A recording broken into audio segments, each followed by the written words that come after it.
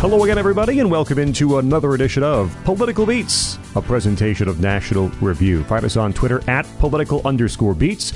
We invite you to subscribe to our feed. New episodes right to you via iTunes, Apple Podcasts, Google Play, Stitcher, TuneIn, or you can go to nationalreview.com.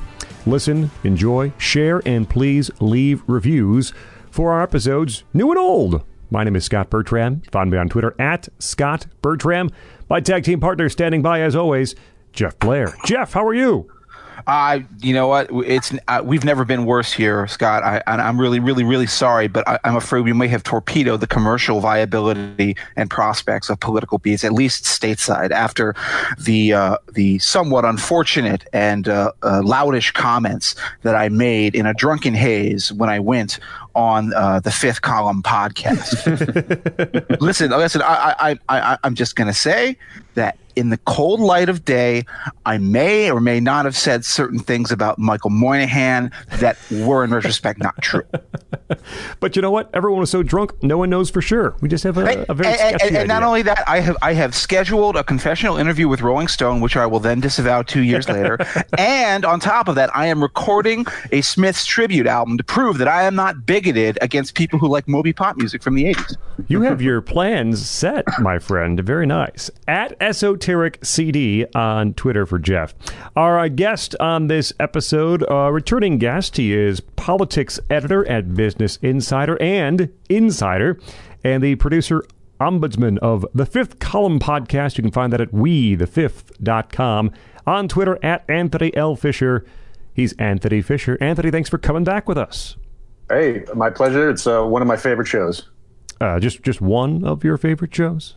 Yeah, I got like three. Okay. So it actually is high praise. It's a short list. I'm not a podcast junkie. We can live there. That's all right. Yeah. Anthony, you have been a guest before, but for people who have not caught the other episode, please tell us a bit about your particular political beat job and how you got into this little ecosystem. Yeah, I'm currently the politics editor at Insider and Business Insider. To clear up any confusion, both sites host the articles that the reporters who report to me write, and it's merely a matter of Business Insider going a more business and tech route, and Insider being a more general news site. But the work can be seen on both. And on a daily basis, I'm handling dozens of breaking news pitches and articles, some features, some deeper dives.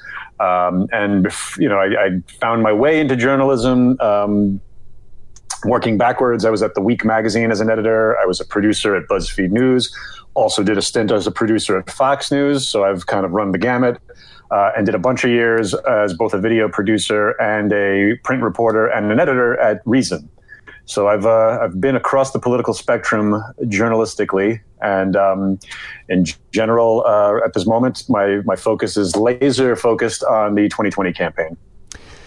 Well, at least for the next 2 hours, you can forget about that, because we have the opportunity to talk about, I know, for each of us, one of our absolute favorite musical artists.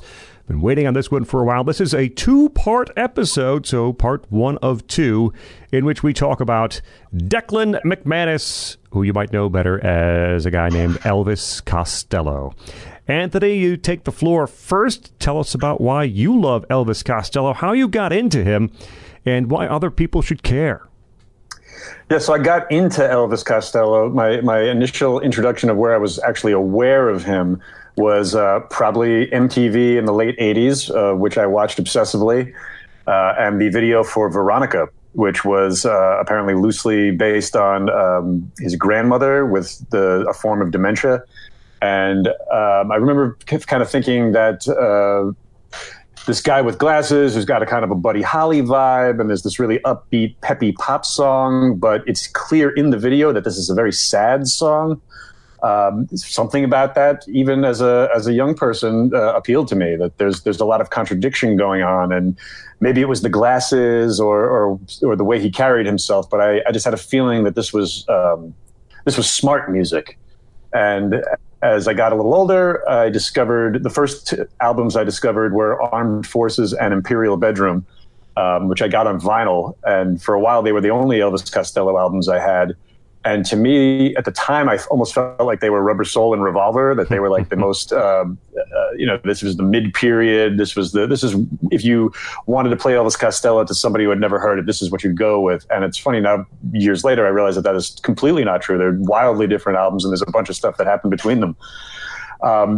So I also was a big Larry Sanders Show fan in high school, and Elvis made 2 appearances on that show where he did both great musical performances, one which I shared with you guys over email of a little-known song called Little Adams. But in both episodes, he makes fun of himself savagely, as any good Larry Sanders guest would do, even down to the trashing of a dressing room. And as I dug a little deeper in college, I listened to so much Elvis Costello in college, and that was where I saw him live for the first time at the Orpheum Theater in Boston. And it was just him and Steve Naive, keyboardist, piano virtuoso of the Attractions and the Imposters. And so this was probably about 1998 or 1999. I can't remember what he was doing, which album he was on, but a lot of the songs he played that night would come out on When I Was Cruel a few years later. But he was, even with just him and a piano player, and of course he's got the guitar, the way he could carry a room with these little 3 to 4 minute pop songs that were super erudite was just unbelievable. I mean, I saw him close that show doing a version of Couldn't Call It Unexpected with no microphone. It was just Steve Naive on the piano, and he's singing out into the hall, and at that big do coda at the end, he got the entire crowd to back him up, and it was just beautiful. And that's good 20 years ago, and since then I've managed to make enough money that I could obsessively complete my Elvis Costello collection, mostly on vinyl for some reason. I don't know why. I just kept getting used vinyl records of his for $5 or so. And when it came down to it, it meant so much to me because it was the kind of music that I was most attracted to, and still at this given moment, like I still love jangly 3-minute pop or R&B, stuff that comes from the girl groups and through the punks and thereafter it's the early Beatles. That's just the sound that most appeals to me, even though I like a lot of stuff. And the thing about Elvis is he would play that music, but he would play it with a Bob Dylan level of literature in his lyrics and storytelling, and a Randy Newman style sarcasm and dark satire.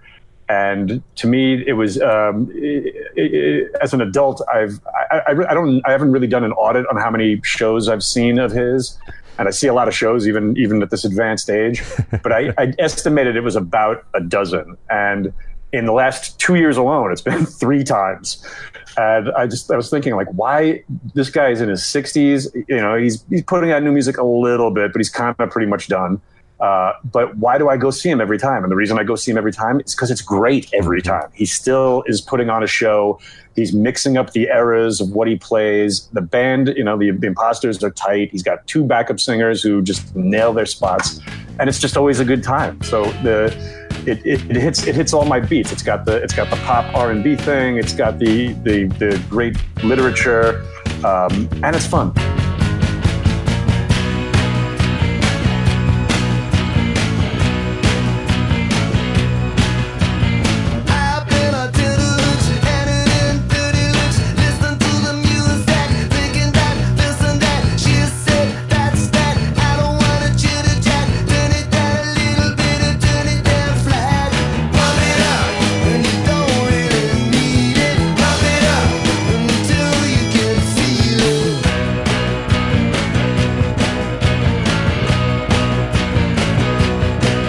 Discovered Elvis Costello during that period of high school where, of course, you are young and impressionable, and you're looking for brilliant music, but in particular looking for brilliant music that not everybody else knows already. So yes, as you can imagine, inevitably what happened very quickly is that I soon wanted to be Elvis Costello. That's how deeply I got obsessed with his music. I started with a greatest hits album, that Ryko disc, Greatest Hits, the green one. I think anybody in the 90s who got into Elvis on CD knows that record. Then I started buying his records. Then I started memorizing his lyrics. Then I started obsessively digging into the bonus tracks and the B-sides and looking for all of the new material. And then, at a certain point in college, I was the bespectacled nerd with a guitar playing Elvis Costello songs. Sometimes, I'm not proud of this, but every now and then when a girl would say, "That's a really good song. Who wrote that?" I'd be like, me. Yeah, I did that. In those early pre-Google days, you could get away with brazen lies like that, and sometimes get a date at the end of the night if you were clever enough. I confess this with not even much of a sense of shame. I'm actually proud of my craft. But the point for me that's interesting is all of the things that appeal about Elvis Costello are self-evident. The literate lyrics, as Anthony talked about, they're really respectful and respectable commitment to not only songcraft but to his predecessors. This is a guy who came out of the sort of punk new wave era, but was not a punk in any sense. He was a guy who loved country music. He was a guy who loved the band and the Grateful Dead, and classic songwriters like Burt Bacharach and Hal David. And it shows up even in his earliest songs in the writerliness with which they're put forth. Those are the great virtues. The other great virtue, of course, is his backing band for the first part of his career, the part of his career that we're going to be discussing here for sure, the Attractions. But I think it's also interesting, and I must point this out, that as time has gone by, I've somewhat fallen away from Elvis Costello.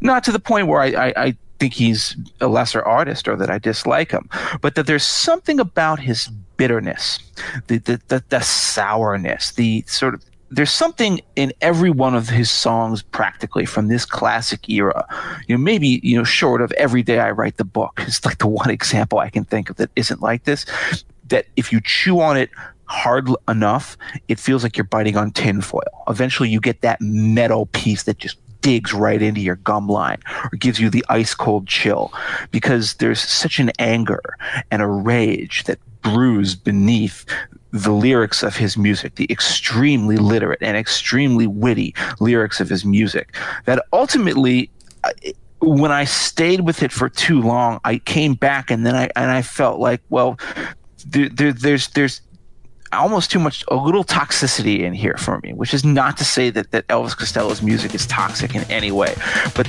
there's only so much anger that a man can take.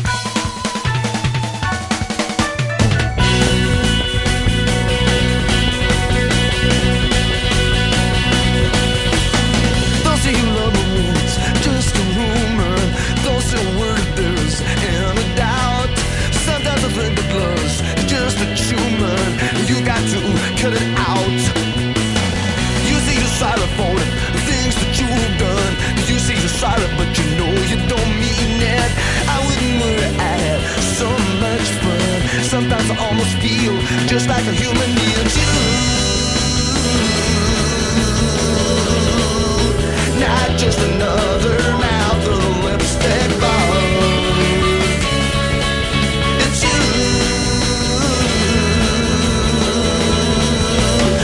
Just another mouth of lipstick bar. Oh yeah.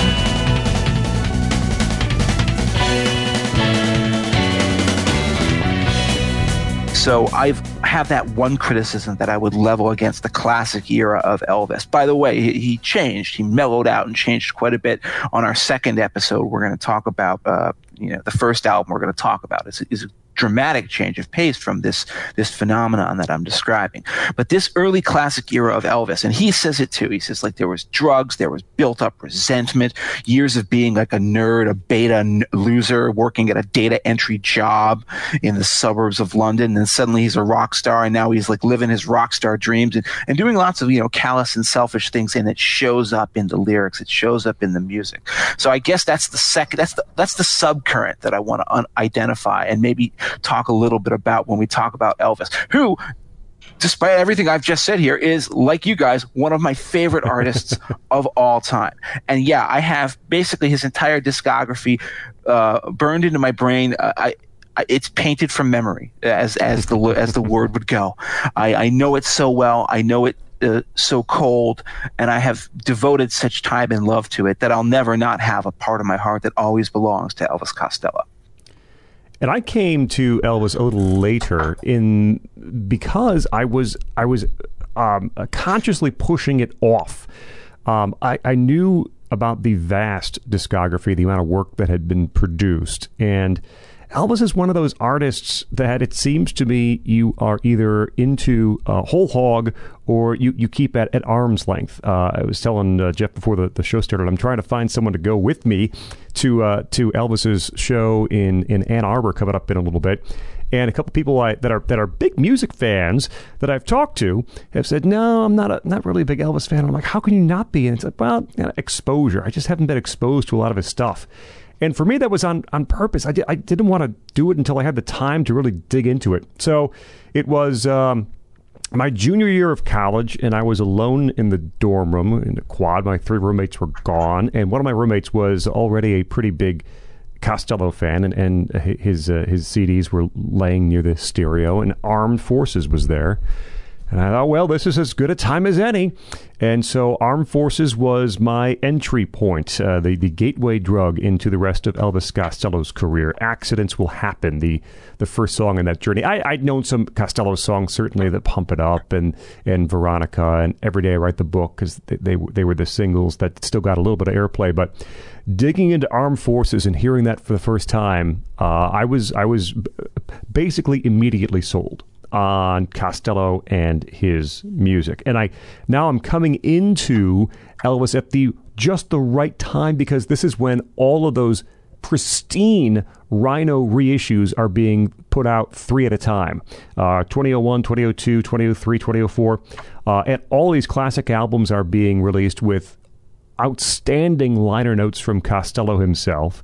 Something I mentioned, if you love Elvis Costello, you can read virtually as much as you want about him by him, through liner notes, through interviews, through his 700-page memoir, which I tore through last summer.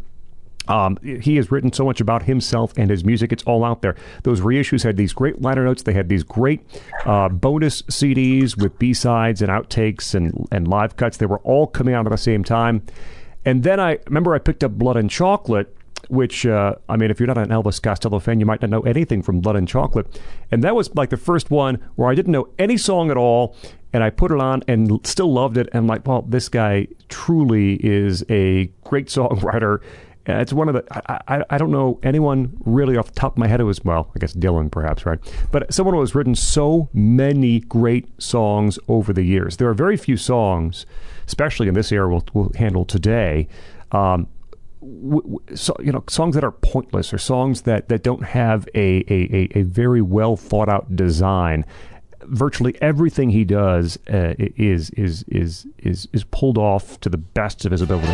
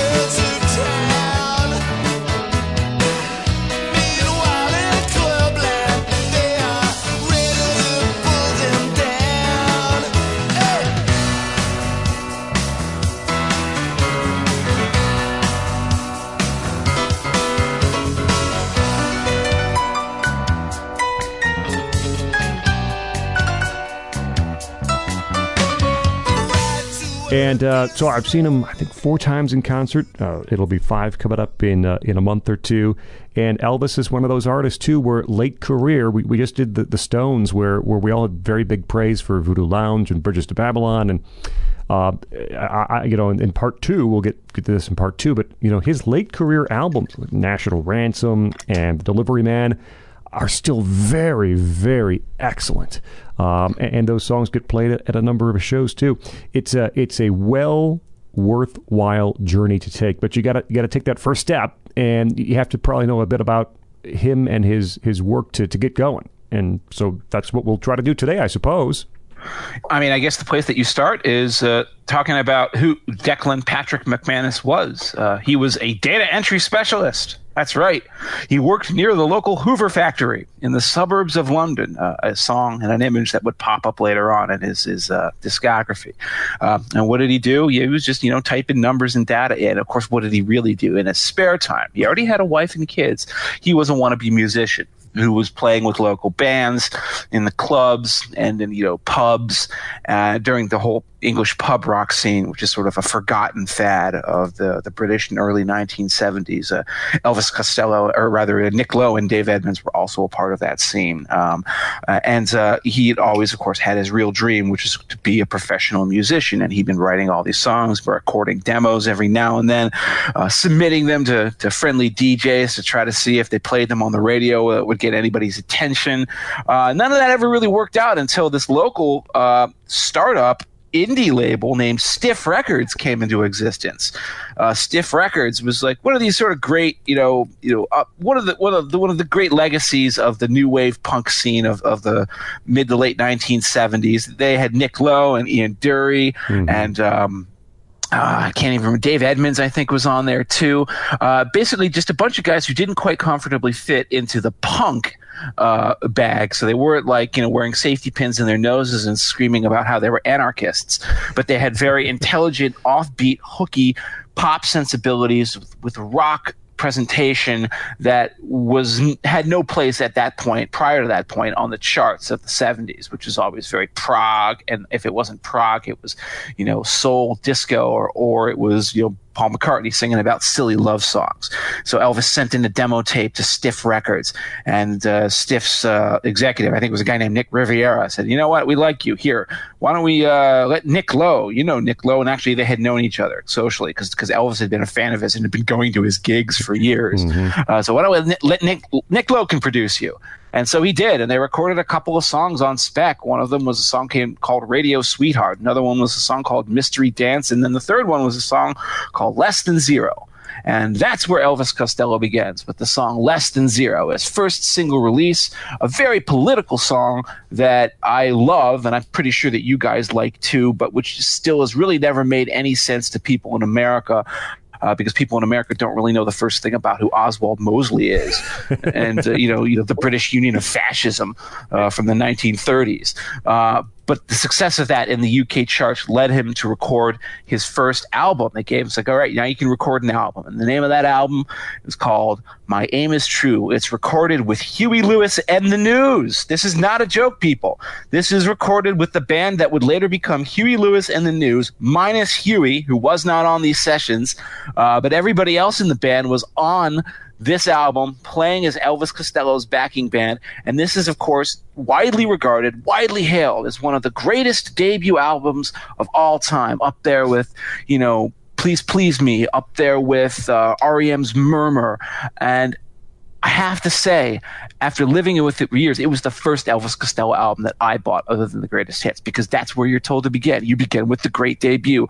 But I'm not sold on it being one of the greatest debut albums of all time. And I think when you compare it to the rest of Elvis's material from these early years, it's the weakest of the bunch, maybe aside from the album of weird country covers that he would do later. But I want to know what you guys think before I dig into the weeds. So just to bring it on back to Oswald Mosley, he actually, there's been more discussion of him in the past year or two than you might think, because of the rise of Antifa, right? Who will always cite the march, the Battle of Cable Street, I believe it was called, where Oswald Mosley's fascists were stopped from marching, even though shortly after that they would win local elections. But I had been listening to this song for 2 decades, and I knew the Oswald Mosley connection, but I never truly appreciated how bold it would be for a post-punk. We're not even post-punk at this point. It's 1976. It's the height of punk. And this guy is coming out singing a song with a really weird cadence about British fascists who were, I guess, 50 years before, maybe not, but 40 years before this song was recorded. So that was just pretty ballsy for a debut single.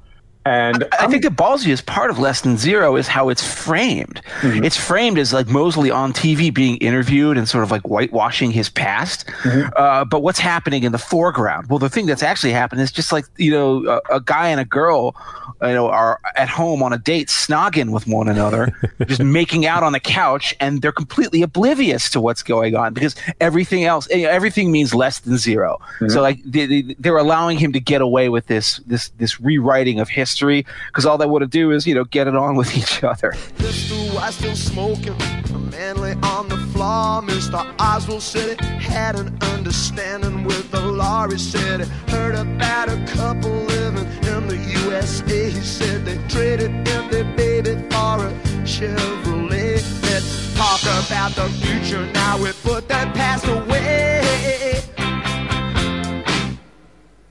Turn up the TV, no one listening will suspect. Even your mother won't detect it, so your father won't know.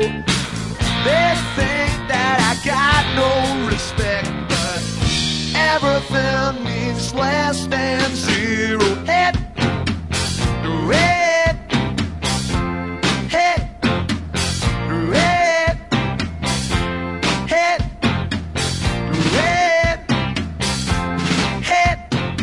And this song will come back because in a legendary Elvis Costello moment that we'll get to later, I'm sure, this is the song he's playing on Saturday Night Live when he abruptly stops the band and plays a different song. And My Aim Is True, I also got early on in my Elvis Costello education. And I like you. I also like it less than I used to, but I will say this. It's mostly because of the production and the band. I actually think these songs are great, and they really show promise. There's a lot more sophistication to come. But I just listened to Welcome to the Working Week, and like what a way to kick off a debut album. That was it's a minute and 20 seconds long, and it really just lays out the snotty, working class, frustrated persona that would be the base of his career. It's got that great opening line of, now that your picture's in the paper being rhythmically admired, which is a wonderful metaphor. Now that your picture's in the paper being rhythmically admired, and you can have anyone that you have ever desired. All you gotta tell me now is wow, wow, wow, wow. Welcome to the working week. Oh, I know it don't thrill you. I hope it don't kill you. Welcome to the working week. You gotta do it till you do it, so you better get to it. All of your family had to kill to survive, and they're still waiting for their big day to arrive. But if they do how I feel, they better be alive. Welcome to the working week. Oh, I know it don't thrill you. I hope it don't kill you. Welcome to the working week. You gotta do it till you do it, so you better get to it. I hear you saying that this is alright when you're on. And there's some other great songs, like Miracle Man is one that is still, it's sneaky. It pops up in weird places. It's actually in Godfather 3. No Dancing and Blame It on Cain are, they're very different. Blame It on Cain's a little, shuffly. Mm-hmm. And, Allison, everyone knows, it's one of those songs where you even if you did like it at one point, you probably are sick of it just because of how abused it's been on top 40 and classic rock radio. But again, for a debut, what a dark love song, and it's just impressive. He will write more dark love songs, much more than this. The one line, I heard you let that little friend of mine take off your party dress. It's just like, savage. It's actually almost tough to listen to. And there's other great songs on this album that, again, I wish were produced better and with a better band. Watching the Detectives is a ubiquitous song in his career. I'm Not Angry is a great ironic song. And my favorite song on this album that I still think actually holds up, even this recording holds up, is The Angels Want to Wear My Red Shoes. Sure. Yeah, I mean, who can argue with the opening couplet to that, which I use as a mantra probably 100 times a year, which is I used to be disgusted, but now I try to be amused. And it's actually as upbeat as an Elvis Costello song will get. Yeah. Since their wings have gotten rusted, now the Angels want to wear my red shoes, and I'm not going to get any older now that the Angels want to wear my red shoes. Just as cheerful as they get. I think he said he wrote it addled up on coffee and probably caffeine pills on the way home on the train. Just one day he had a burst of inspiration and out it came. And don't forget, I said, I'm so happy I could die. She said, drop dead and left with another guy. As you cited. That's a great line. That is pantheon of anyone in punk, but certainly of Elvis.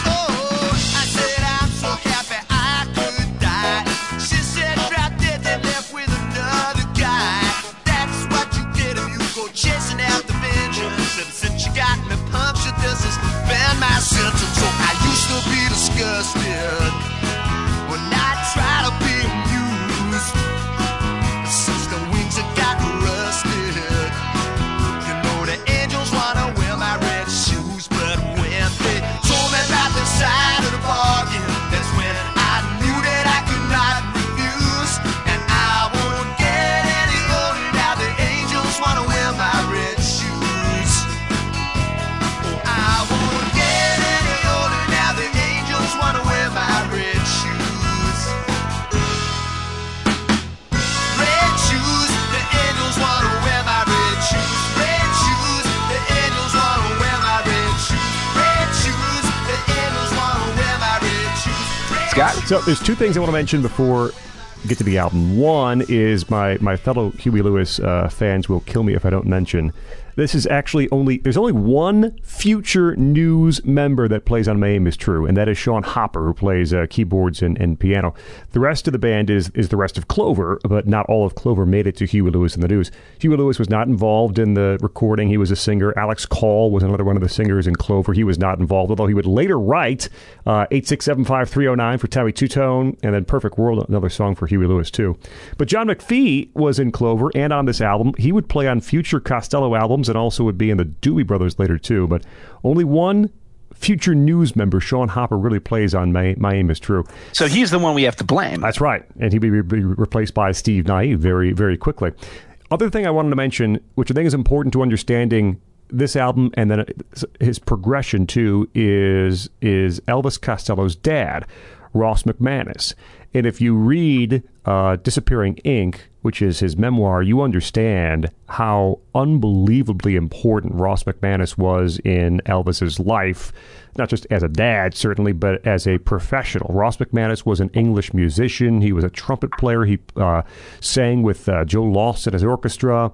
And essentially, he would get all this music to learn. They would say, here are the songs we're doing this week. They're all, of contemporary songs. Some were Motown, some were country, some were, they were all over the map. And so Ross McManus would get these records in, and he'd learn the songs, and he'd nail the lyrics, and then essentially he'd hand them off to his son, Declan. And so that's where Elvis Costello really learned about all these genres of music, and would be able to bounce from one to the other flawlessly and effortlessly, and make these little allusions and lyrical asides. And this is an artist that virtually from the beginning, and certainly by this year's model, the next album, there are all these musical references. You can tell what he was listening to. You can tell what he loves. It's all over the place if you know where to look. And so a lot of that comes from his dad, Ross McManus. So My Aim Is True. I don't know if I have to defend it. You guys both like it. I know I like it as much today as I think the first time I heard it. It does not stand up to the next few, but very, very few albums would stand up to the next few albums that would come out. There's a lot of great stuff here. I think Miracle Man is a really fantastic song. It's a funny song, right? It's about a frustrated man who's unskilled at sex, essentially, right? All these little lines, and he's trying everything, crawling around on all fours. He doesn't want to do it all in vain. I love the couplet, everybody loves you so much, girl. I just don't know how you stand the strain. Little winks and kind of elbows to the ribs are all over the lyrics to Miracle Miracle Man. Baby's gotta have the things she wants. You know she's got to have the things she loves. She's got a 10-inch bamboo cigarette holder and a black leather glove. And I'm doing everything just trying to please her, even crawling around on all fours. Oh, I thought by now that it was gonna be easy, but she still seems to want for more. Why you have to say that there's always someone who can do it better than I can? Don't you think that I know that walking on the water won't make me a miracle man? Oh yeah. And musically, very prominent bass line. I do wonder how Bruce Thomas would have kind of maybe killed and improved on that bass line, even up to Miracle Man. Yeah. But it's still very, very nice and prominent. Miracle Man's a really, really good song. You guys mentioned Red Shoes. That's just a fantastic set of lyrics. The call and response, the "Oh, that's too bad. Oh, I'm so sad." I love that so much. No Dancing is Phil Spector, right? It's just Be My Baby, that beat from No Dancing, and a very swinging chorus to No Dancing on My Aim Is True. Watching the Detective is the one song of the album that's not with Clover as the backup band. That's got The Rumor, and actually Steve Naive plays on Watching the Detective. It was recorded at a different time. Yeah, it's not really part of the original album. It's just thrown onto the American edition, and so it's been on all the subsequent CD versions. Yep. And you can tell, as Anthony mentioned, the band is not where it should be to kind of match Elvis Costello's vision. You can tell in places he's really pulling that band forward. Let's go. Let's do this. In a few places on the album. But I think most of the songs hold up very well. I think the arrangements are a little raw and a little as is, but all right. One thing I want to mention, there's so much great stuff on the bonus disc it's in the Rhino reissue, if you can find it out there. And if not, there's some on Taking Liberties, which is the collection put out later, and some are just on YouTube. But the country fixation that he had early on, Radio Sweetheart and Stranger in the House, are just really great tracks. John McPhee plays pedal steel on Stranger in the House, and Radio Sweetheart was actually, I think, his first ever recording for Stiff. It's a great little, essentially country tune. And then one of the earliest recordings, Imagination, from that bonus disc too, very Allison-like in kind of its melody. And done when he was very, very young. It would have been, 74, I believe. Yeah, 74, 17 years old maybe. Imagination is a powerful deceiver. Great song on the bonus tracks. And again, so much of his career comes through in those extra songs that I'll be mentioning. I know you guys likely will too. These tracks that sort of help paint in the little corners in each of these albums, ones that were either left off or B-sides, and they're just as good as a lot of the stuff on the albums. Well, the thing about My Aim Is True is that I think you guys have both said a lot of good things that I'm just gonna not try to cover over again. Is that if this was anybody else's debut album, it would be their greatest album. It's only the relative greatness of the rest of Elvis Costello's career that casts it into shade. There are things on it that do feel iconic, like that cover where they're he talks about this. They took he said that for some reason that the stupider he looked on camera, the more the camera seemed to love him. And so he got this super nerdy photo, and you can get why critics were just enthralled with him, because what is this guy? He looks like the rebirth of Buddy Holly. And didn't they put Elvis is King in little letters all over the album? Yes.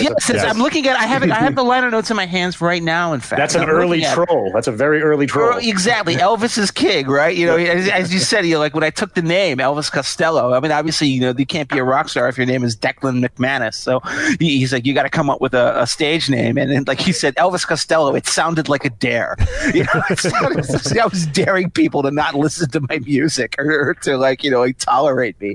But that cover itself is iconic. But beyond that, we talk about the inadequacies of the band. I think this is the best song. The song where they're at best as an ensemble is, as Anthony mentioned, I'm Not Angry, which is hilariously ironic because the song is the angriest thing on the record by far. He screams I'm not angry anymore. Yeah, you are, buddy. It's pretty clear you're very upset about That's your thing. He's got this, I've got this trigger click, click, clicking in my head. That's some tough lyrics.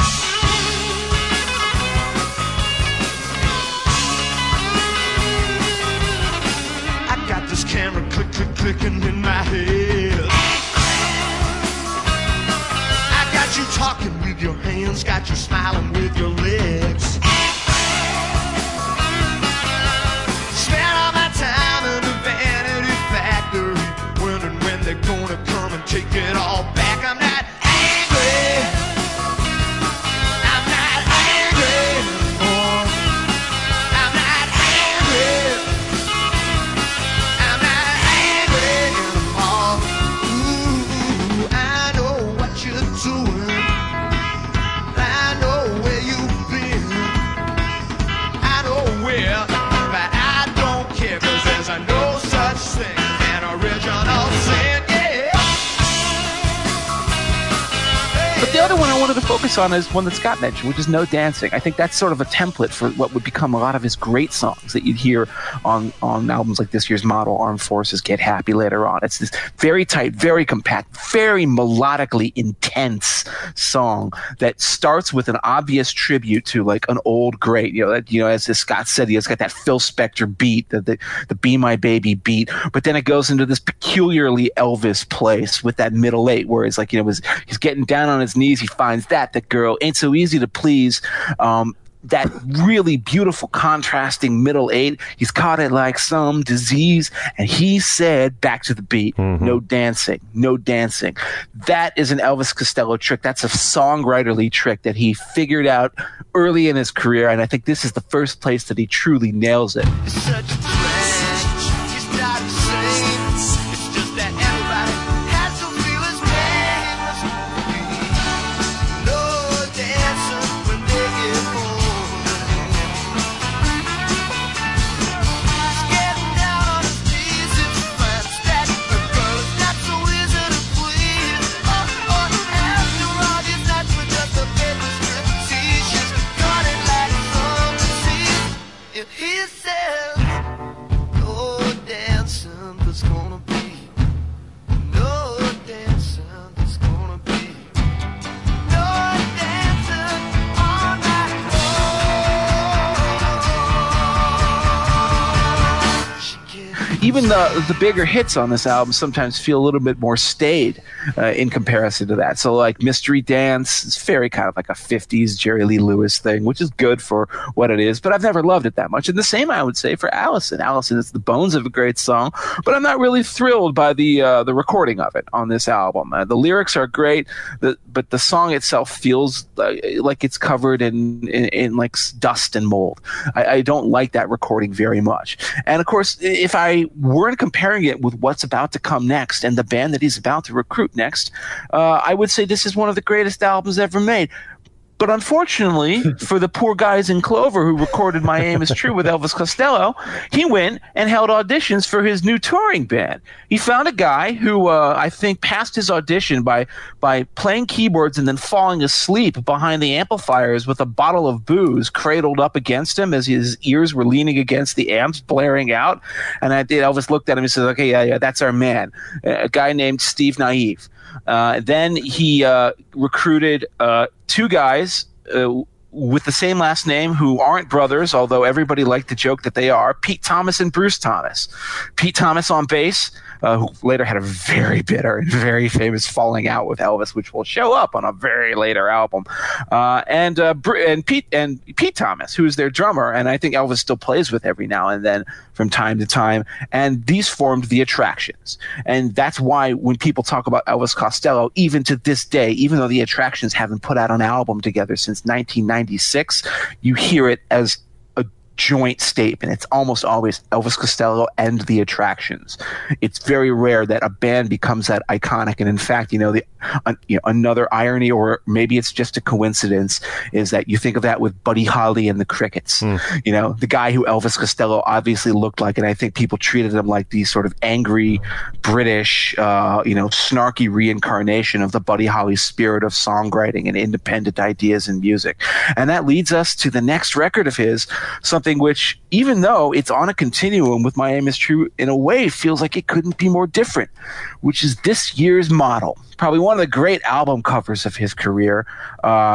couldn't look more nerdy and creepy on the cover. You know, he's standing in front of the Bakelite camera, and he's holding his hand out and taking a photo of you. And I just assume that you're in your underwear when he's doing that, because it has that pervy look on his face. There's anger that is then found throughout all of these lyrics. He denies it. He says, I don't know why people think this is such an angry album. Well, I don't know, Elvis. Maybe it's because they listen to the music.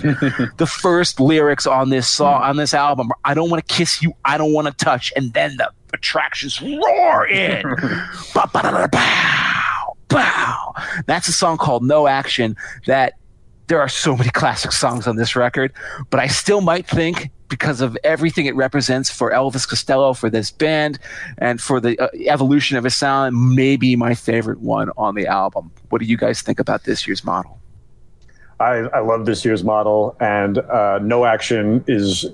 I don't know if it's possible for me to do my top 5 or top 10 or whatever we do without No Action on it. It is so explosive. It meant something to me when I was an angry young man. It means something to me now that I'm a pretty comfortable middle-aged man. There's an intensity and emotion in the songwriting, in the performance, in the execution that is just it's just fire. It's the line.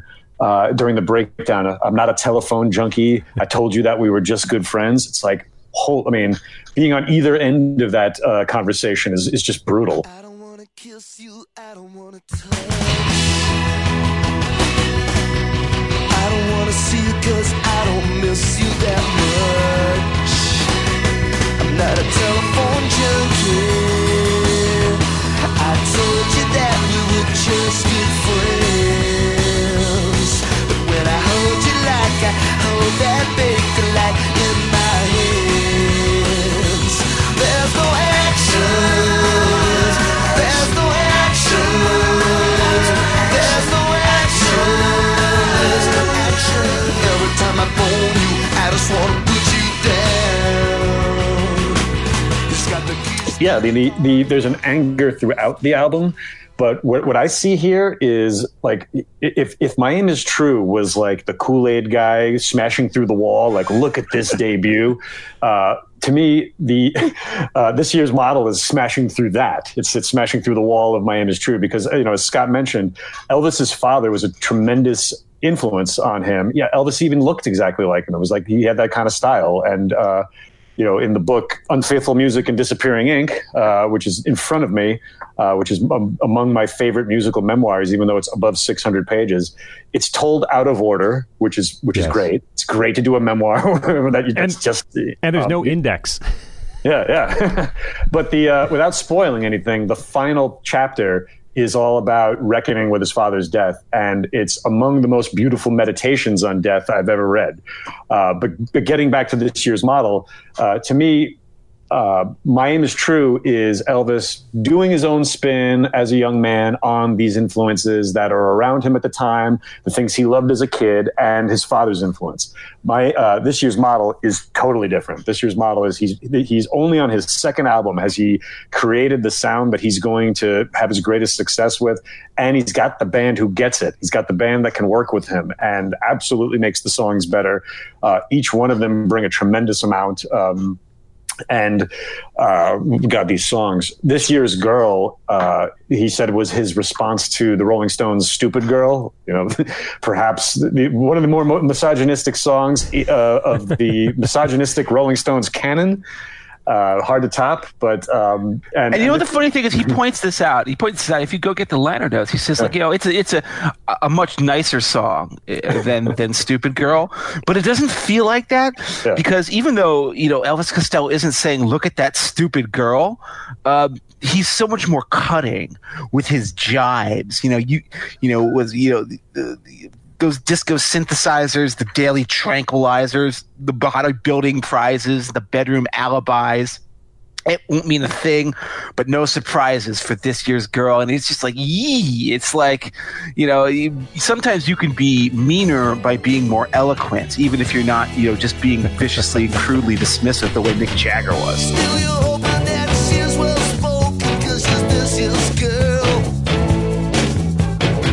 You want her broken with her mouth wide open 'cause she's this year's girl.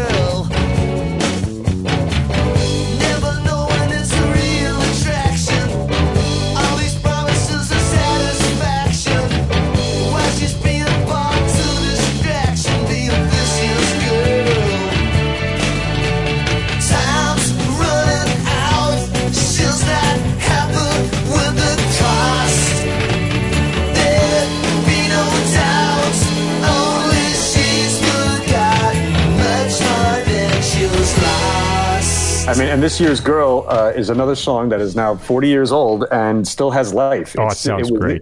It's when I say life, I mean it's still being used. It's the theme song to the second season of the HBO series The Deuce, which is about prostitutes and the porn industry. And he kicked off. It was the first song he played at the show I saw last October in Detroit, and it's one of those where, as you know, drums first, then guitar, then bass. So it's a nice way to introduce the lineup on stage, and it killed to open up that show last year. So there's a bunch of great songs on this album as well. Pump It Up is one of those songs that I guess he's like contractually obligated to play, but hey, listen, just go to any baseball game and you'll hear it too. Okay. And you know what? Like, without even being like, I never look forward to it, but when it's in front of me and it's only 3 minutes long, I still enjoy it. It's still fun. Yeah. Little Triggers is, I think, his first truly beautiful song. Again, these songs are so compact, not a single one over that even touches 4 minutes. You Belong to Me is kind of like taking No Action and putting it into an early 60s pop song. It's got that bite, but it's also got a swing. It's an upbeat song. Was that middle part? I don't want to be a goody goody. Just the way he delivers that. I don't know how you can't enjoy that if rock and roll is your thing.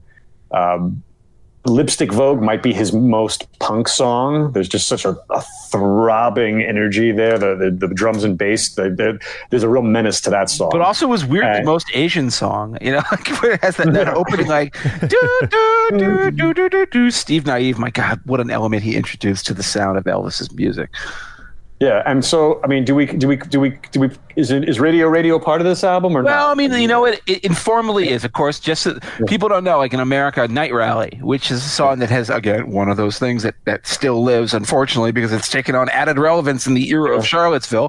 It was dropped from the record, and they put on Radio instead. And this is the one that Anthony was going to tell us a story about the single most famous incident in Elvis Costello's, the second most infamous incident in Elvis Costello's stateside career. So, Anthony, why don't you do us all a favor and explain? Yeah, at the time, it was the most controversial incident. So he's on his first U.S. tour. He's on goddamn Saturday Night Live, which is only a couple of years old at this point, and he's been told not to play Radio because the lyrics are very kind of anti-commercial radio, anti-corporatist radio, which in the days and nowadays there basically is either college radio or corporate radio, if there's any at all. But then there was still a struggle between the commercialization of rock and roll radio, and so artists were responding to it. Now, it's hard to see how controversial this song could have been.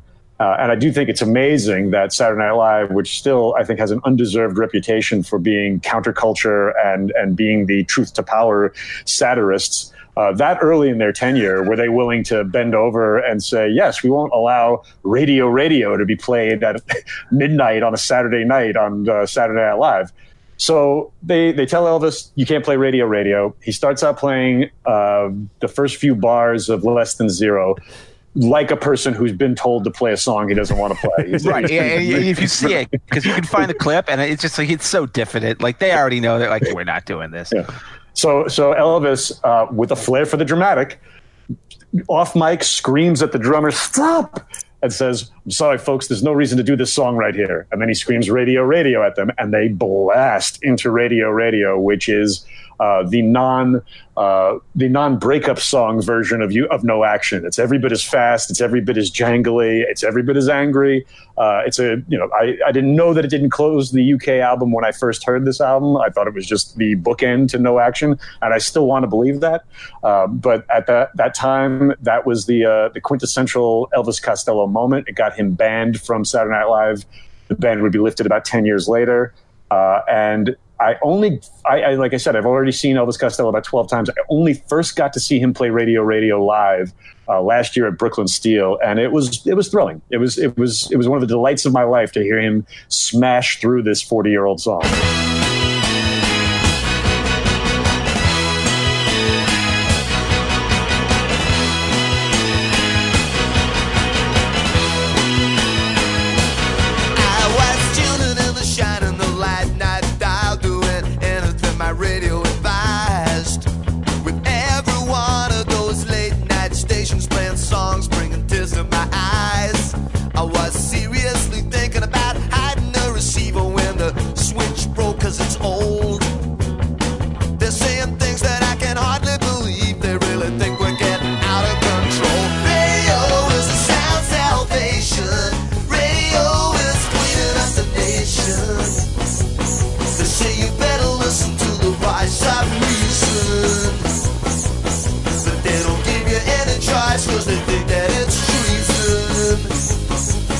So you had better do as you were told. You better listen to the radio.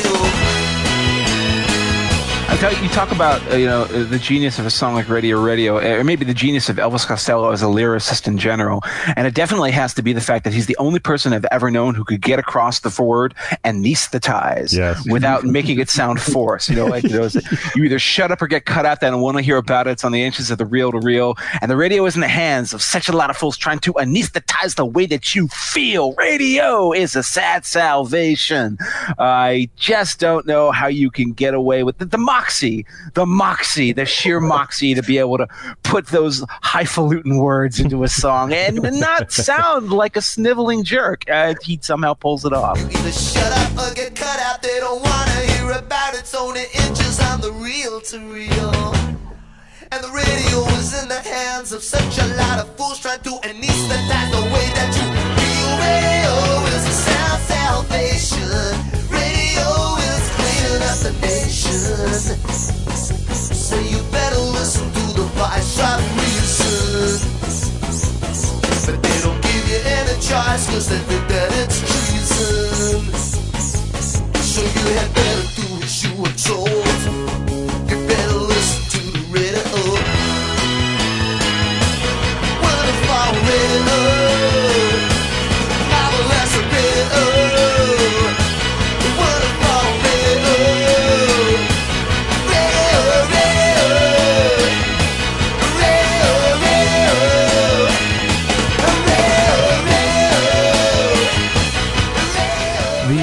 One thing to keep in mind about this is that there's a dramatic shift, certainly, in sound from Miami is True, and lots of that is due to Steve Naive and Bruce Thomas and Pete Thomas. But by the time he had recorded Miami is True, Stiff didn't release it for a while. It sat on the shelf for a couple months. He wasn't really sure it was going to come out. But almost literally by the time Miami is True is released, he is already past that sound. That sound is gone. I mean, he's already working on this year's model. He's already playing these new songs with the new band. And so it's, that era, that Miami is True era, is extremely thin in Elvis Costello's career. You get to this year's model, which, again, I listened to it again last night while putting together a pool in the backyard for my kids.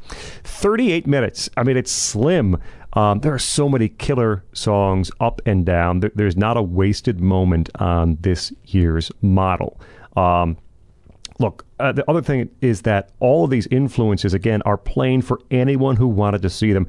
The influences are there, but he doesn't let them influence the songs, if that makes sense. So You Belong to Me is kind of a look from the last time turned around, but it's a totally different feel.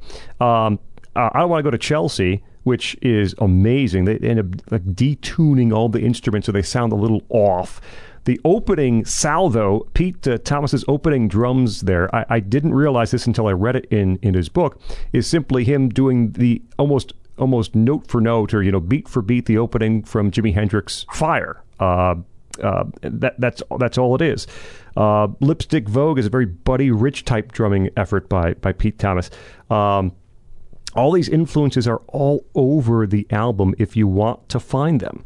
A song like Lip Service, I really like Lip Service. It's not one of the... You stole my thunder, Scott. Yes, that's the one that hides, I think, from It does, people. yes. It's absolutely such a good song. It's a perfect song. This very Beatlesy, almost power pop. I mean, it's almost more at home with a Nick Lowe sort of arrangement to it, but Elvis does it great. There's an acoustic guitar strum, which is not evident in a lot of these places, the two-part harmonies in the chorus, and Bruce Thomas just has this amazing melodic bass that powers through it. The hand claps in the pre-chorus. It ends on a sixth chord, like "She Loves You" does from the Beatles. But it also has that great snotty concluding line where he says, "Don't act like you're above me. Just look at your shoes." Yeah, such a dick thing to say. Somebody's like, it always reminds me of that great line from King Harvest by the band. Please don't judge me by my shoes. Yeah. Elvis is judging you by your shoes. Don't make any sudden movements. Is that dangerous amusement? When did you become so choosy? Don't act like you're above me, just look at your shoes. Everybody is going through the motions.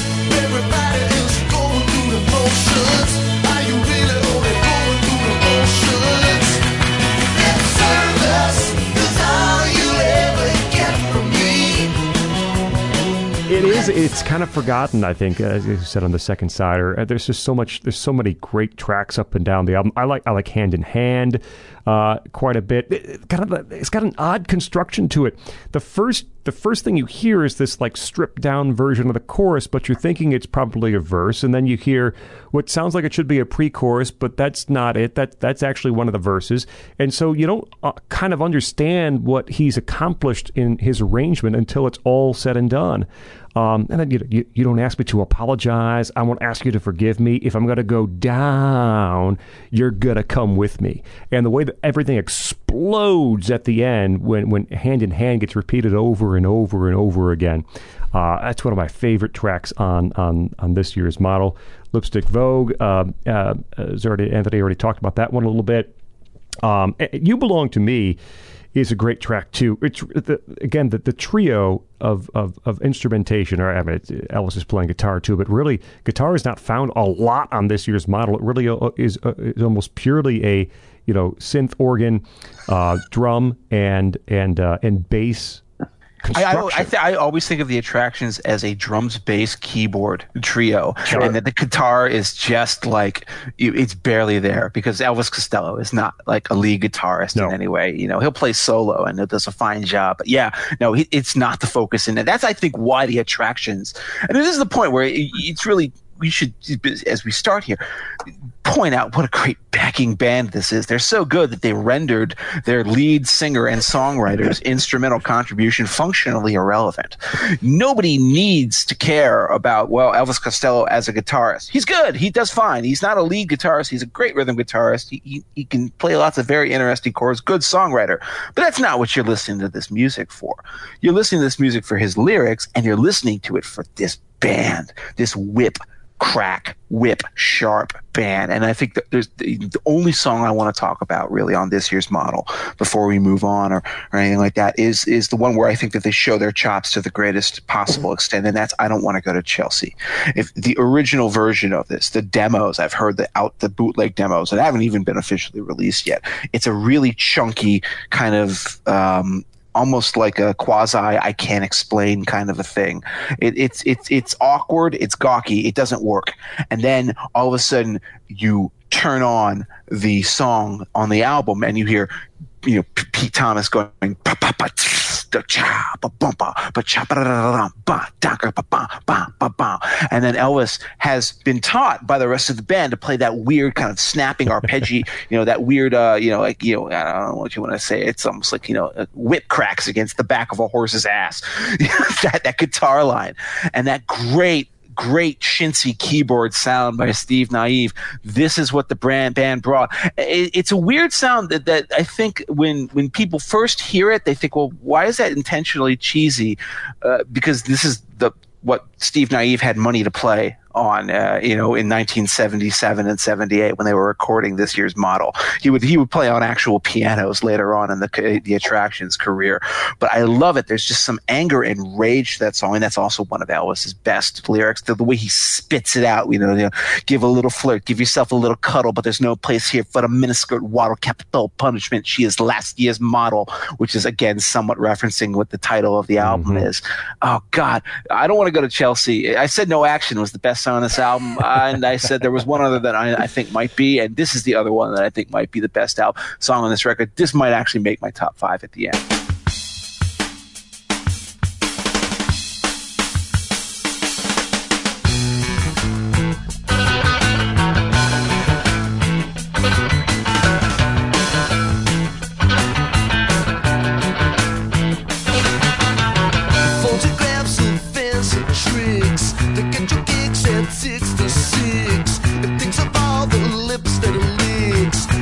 Girls that is going to fix. She gave a little flirt, gave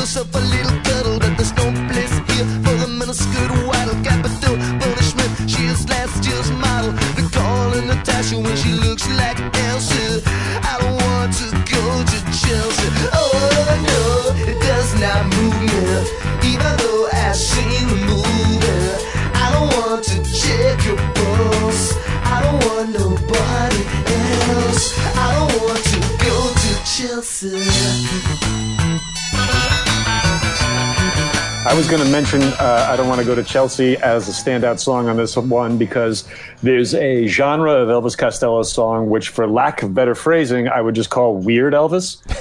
And I was at the show a couple of weeks ago, I was telling my friend who came to the show with me, shot with his own gun Elvis, right? Yeah, I mean, green shirt Elvis, like songs that don't fit in the other styles that he so clearly adored and adapted into his own style. There's no style that you can really point to of him aping here. He's really kind of creating something new under the sun. And like you just said with the breakdown in this song, oh, no, it does not move me, even though I've seen the movie. That comes out of nowhere from the rest of the song, and it comes out of nowhere from the rest of the album. And as a melody line, it just seems so almost both discordant with the chords, but also perfect.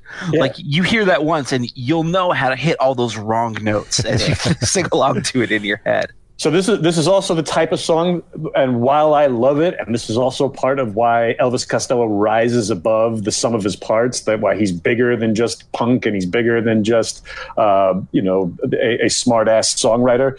It's that a song like this can also alienate people. Weird Elvis can alienate people, and that he's a rising star.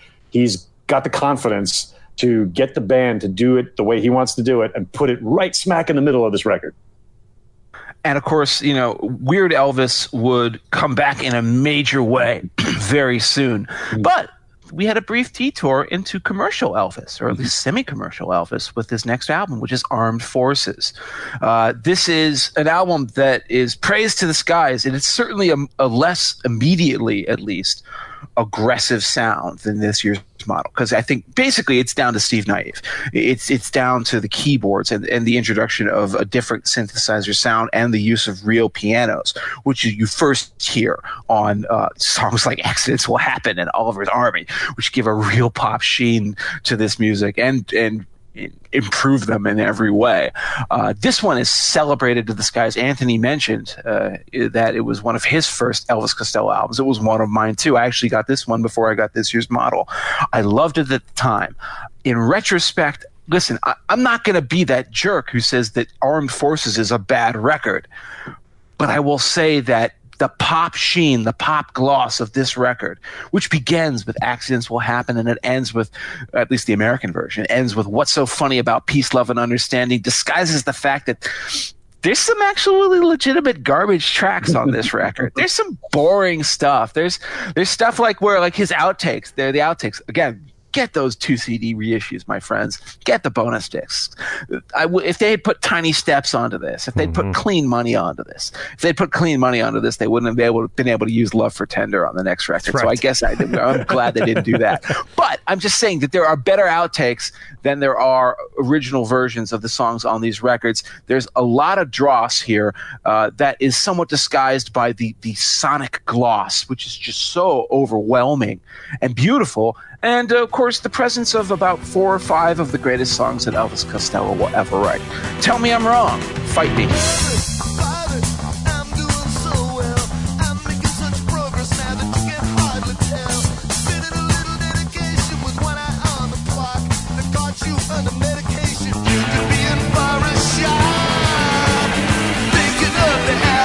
Everyone's forgotten. Just another murmur spot gone to rotten. They packed some goodbyes on the back and put some to the right. But I never thought they'd put me in the good squad. They're going to look you over and they're giving you the eye. Good squad. You wanted to come out to play, you better say goodbye.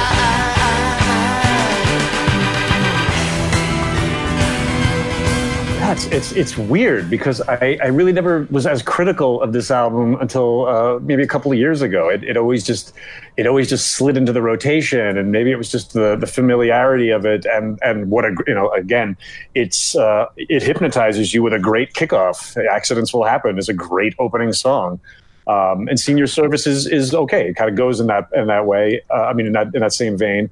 But Oliver's Army is a great song, a standout song, he's already been political, but now he's getting kind of political in the present day and writing about the Troubles and Margaret Thatcher's not there yet, but he's a Brit of Irish descent. Bizarrely, Costello is a family name that he adopted. There is an Irish Costello clan.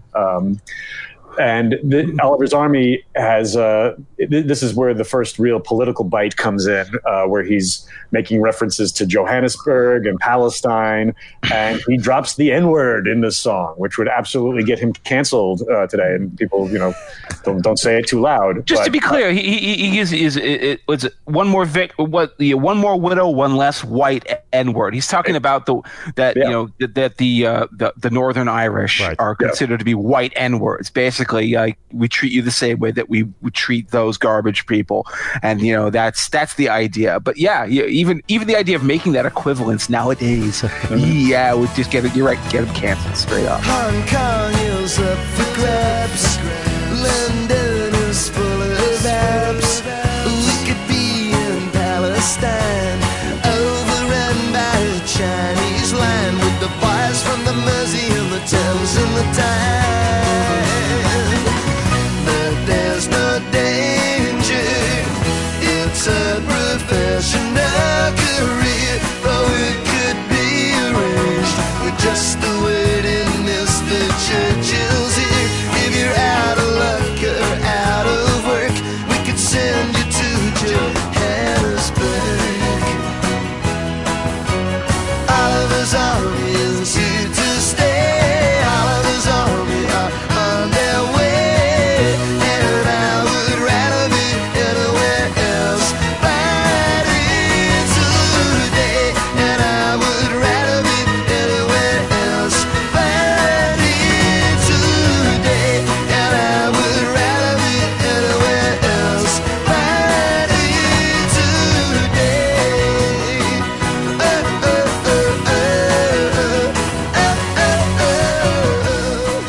Yeah, I mean, and I'm sorry, I kind of rushed through that when I mentioned the Troubles. The Troubles, for those that aren't as obsessive on that subject as me, is just the decades of violence between Catholics and Protestants in Northern Ireland, where the British government was clearly thumbing the scales on the side of the Protestants. And Oliver's Army is Oliver Cromwell's army, because that's when Oliver Cromwell was when he was taking over for the king in the 1600s, was the guy who first sent the first invasive English force to Northern Ireland to basically colonize it with Protestants and with Englishmen to sort of take it away from the Irish. And that's why that reference there is. I think people don't really understand who Oliver is in that song. Yeah, and also the architect of the first potato famine. So Elvis, like George Harrison and others, was one of those people who was born a Brit to British parents, but always had an affinity for his Irish roots, and it comes across very heavily here.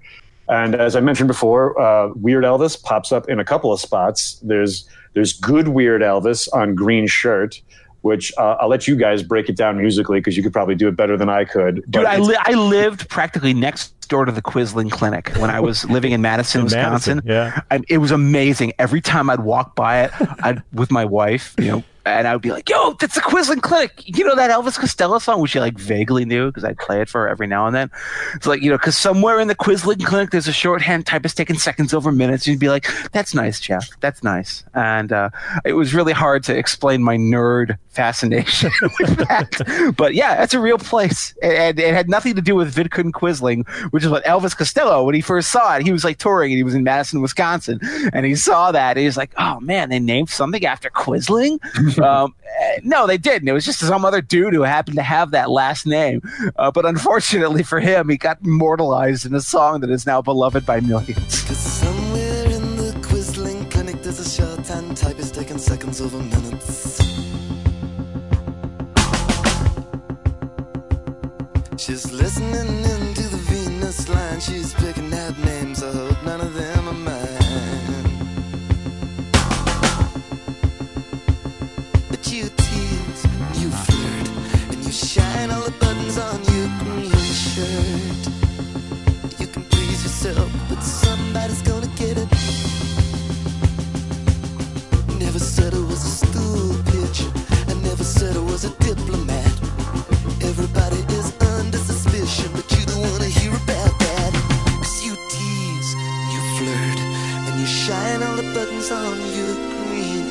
You can please yourself. Yeah, so the second half of the record is where it really trails off for me. Goon Squad never did much for me at the time, doesn't do much for me now. I listened to Sunday's Best recently, and it's just horrendous. I can't deal with it. And he included it on one of his greatest hits. I don't know why. And also a song that would get him canceled because it has the phrase "blame it on the darkies," which obviously is satirizing racists, but doesn't matter in the present day. Well, how about Two Little Hitlers? Yeah. Two Little Hitlers, which is really just about a bickering couple. But just the second half of the album doesn't have any one song that's as good as Accidents Will Happen, Oliver's Army, or Green Shirt. Scott? Again, this is so heavily influenced by what they were listening to literally on the tour, on the tour in America. Iggy Pop, ABBA, David Bowie, all that. There is so much happening on this record, right? The production is more full. The lyrics are just all over the place. Just they're pouring out, right? There's phrases and language.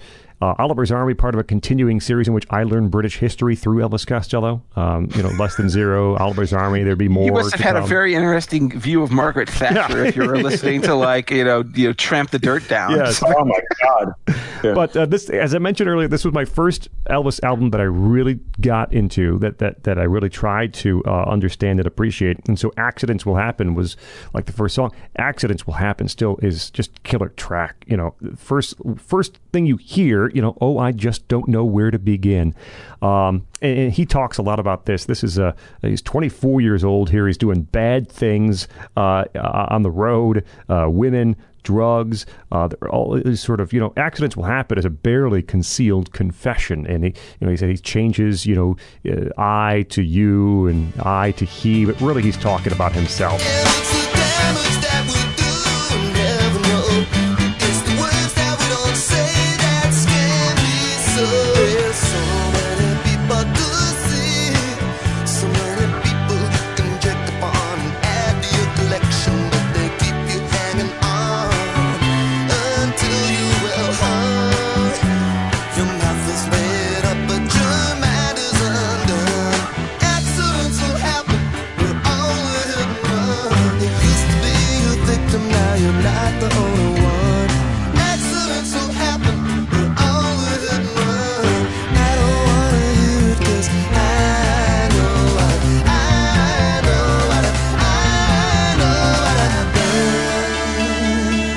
And it needs to be emphasized that this is a guy who had been married for years prior to having pop success. He already has a child. It's not like somebody who had, gotten married quickly or whatever. They had a long-standing relationship and a family. And he's violating those oaths. And he's doing so almost with brazen aplomb. Mm-hmm. And, at this late age, he's much more circumspect and regretful about it. But at the time, dude, he was shacking up with Bebe Buell, famous groupie who was the mother of Liv Tyler, among other things. It was, it was stuff that's regrettable. And I feel like don't want to get ahead of ourselves here, but I feel like it's kind of that track that leads to the big crack up that's about to happen right after this record. Though I am sorry for interrupting you, Scott. Just real quick, I'm going to interrupt too, just because you make a great point about we skipped over that biographical thing about how he's he was a regular guy with a wife and kid. He wasn't a wife and kid guy the way John Lennon was, where he it was an accident. He probably would have broken up with Cynthia otherwise, and then he writes Norwegian Wood. This is much more intense and much more hurtful, really. Yeah, and there's two songs in particular on the album for me that sort of underline all that, right? And one is Party Girl, which, if I remember correctly, was written in response. He had his picture taken with a young college student and all sort of insinuations about what was happening and about the girl, and sort of wrote Party Girl about that. But man, the lyrics here, I'm the guilty party and I want my slice, but I know you've got me and I'm in a grip like vice. Perfect. And then but first of all, that's the best song on this album, in my opinion. It's even better than Oliver's Army. It's even better than Accidents Will Happen. But not only that, Do you not notice the incredibly obvious crib from the Beatles? You never give me your money at the end of it. I can give you anything but time, and it goes to the same chord changes as that 1, 2, 3, 4, 5, 6, 7. All good children go to heaven at the end of you never give me your money. Yep. Totally intentional. Very obvious. But didn't realize it until I was pointed out to me. But once you know it, you can't escape it. It's there every single time I hear the song now.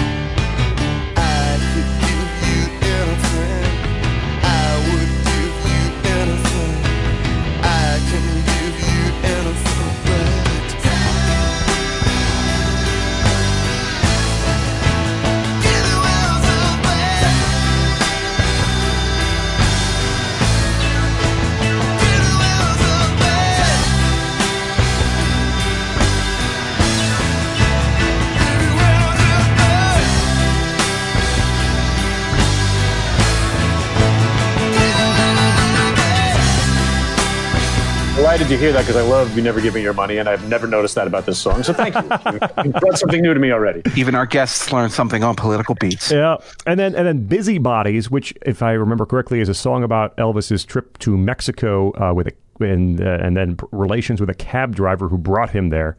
But that song is just essentially promiscuity wears you out, man. It's tiring. Now you've given your performance, though the matinee was idle, and you find out that a wave of her right hand could seem so tidal. Oh, perfectly written lyrics, Busybodies from Elvis. There's a wonderful pull momentum through the verses and through the chorus on Busybodies. That's a great song.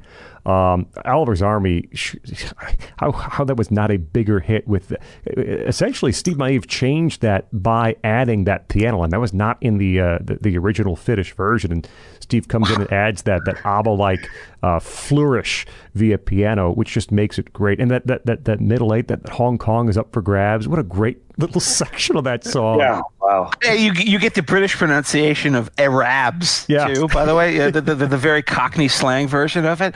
But how is it not a bigger hit? It was probably Elvis's insistence on including the N-word in the lyrics. Yeah, that might have tamped down on radio play there just a bit. And Jeff is right that there are a number of tracks that could have been here. Clean Money was Elvis's attempt to write a song that sounded like Cheap Trick, he said. Dave Edmunds is on backing vocals. The beginning of that always reminds me of the beginning of the end of the WKRP in Cincinnati, that theme that plays over the credits. Tiny Steps is a great one. I think that was a B-side on Radio. And then Talking in the Dark is a wonderful track. Any of those would have been fine additions to Armed Forces, especially toward the tail end, which Anthony kind of described earlier.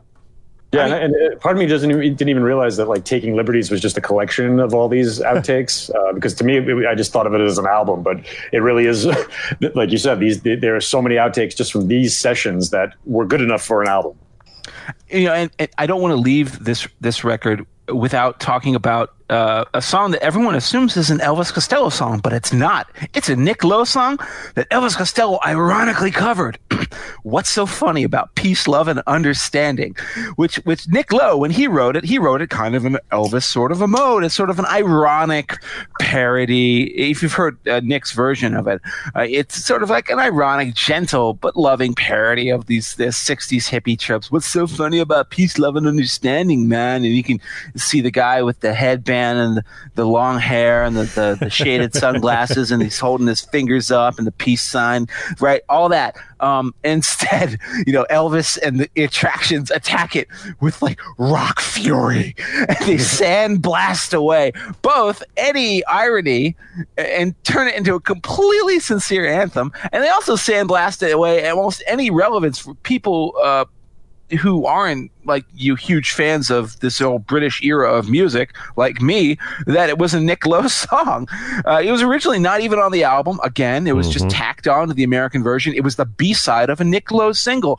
But I think people finally realized, like, well, wait, why are we throwing away this gem? It's become Elvis's song as much as anybody else's. We did a great cover songs episode. In fact, this could have been on it, but the only reason it wasn't is because this, from the day it was born, seemed like an Elvis Costello and the Attractions song, right? But like, that thrumming guitar solo, which is not a guitar solo, it's just Elvis playing rhythm chords. And he goes, so who are the trusted? And where is the harmony, sweet harmony? And when Nick Lowe wrote that, he was like making fun of people who were like, why can't we all just get along? Where's the harmony, man? But when Elvis Costello sings it, he sings it with such a fury and such a passion that he's like saying, peace, mother effers, or else. And it's so powerful. And that's the way that Armed Forces ends.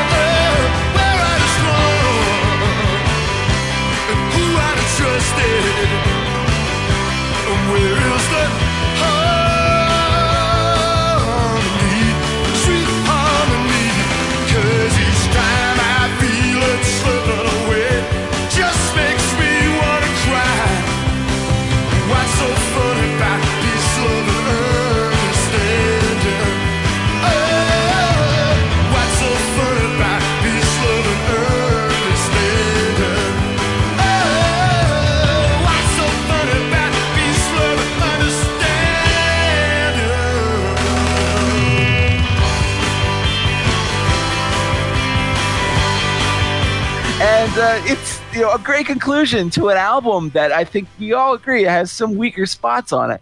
And you would have thought, but this is still like an ascending plane, right? We're graphing out, the Elvis Costello chart on a piece of paper here, x-axis, y-axis, year, and then on artistic achievement on the y-axis. Boom, he's just obviously getting higher and higher and higher. And then what happens? Oh no! He goes on tour in America. Always a mistake to go on tour in America, especially if you're a drunken, loutish, punky, angry Brit who happens to run in to Stephen Stills, which is exactly what happens in Columbus, Ohio, of all places. They're touring. They're doing the Armed Forces tour. They run into Stephen Stills, old Steel Nose, I think is the way that Elvis Costello opened up his interaction with Stephen Stills. They happened to be touring. Stephen Stills was playing the same town in a much larger stadium, because even for old has-beens like Stills, they could still cruise on the Crosby, Stills and Nash love. He was there with I think Bonnie Bramlett of Delaney and Bonnie and other members of his backing band happened to walk into the same bar that Elvis Costello, who had been playing a much smaller club, were playing. And they immediately, Elvis Costello, drunk, probably taken both a combination of uppers, cocaine, and immense amounts of whiskey, decided, F these people, I'm going to get into a fight with them because these are, everything I hate about rock and roll music, everything I hate about those old soddy sellouts, decides I'm going to wind them up as much as I can because I hate Stephen Stills, and I always really thought that, that second Crosby, Stills, Nash album, not Deja Vu, but the one that the CSN one from 1977 is a piece of crap. And he goes in and he starts fighting with him. And what does he do? The drunken, angry oaf. What does he do? He tries to do what was essentially, basically, the first version of trollery, internet trolling that you can find in actual pop culture. He starts insulting everything that he knows that Stephen Stills will be offended by. He says, "Your artists suck. Your American music sucks." Then he goes deeper than that, and this is where he gets himself screwed. He says, what Ray Charles. This is the famous phrase. He says, your country, your soul, your R&B music is garbage. Ray Charles was a blind, ignorant N-word. And he says the same thing about James Brown. He says that they're garbage. And what is he doing? Well, I believe him when he says, this is the guy who was playing the Rock Against Racism tour, fronting it a year before this. He's not a racist. He's just an okay, that's what Elvis Costello was at this point in his life, and it has to be acknowledged. He was an asshole. He was a jerk. He was a guy who would see a fight and lean into it and seek it out because that's just who he was, and he wanted to like engage in the battle, just like people on the internet like to do this with people now. But of course, unfortunately for him, people like Stephen Stills and Bonnie Bramlett had connections with all the music industry people in America. And they said, look at this limey punk coming to our country saying all these horrible, racist, bigoted things about our great American artists, which it was immediately printed up as, which immediately tanked Elvis Costello's commercial reputation in the United States. His records were pulled summarily from the big radio stations all throughout the United States because he was branded as a bigot. And here's the thing. He always says, like, this is actually the general rap is that this destroyed his commercial momentum in the United States. Were it not for this, what would have happened?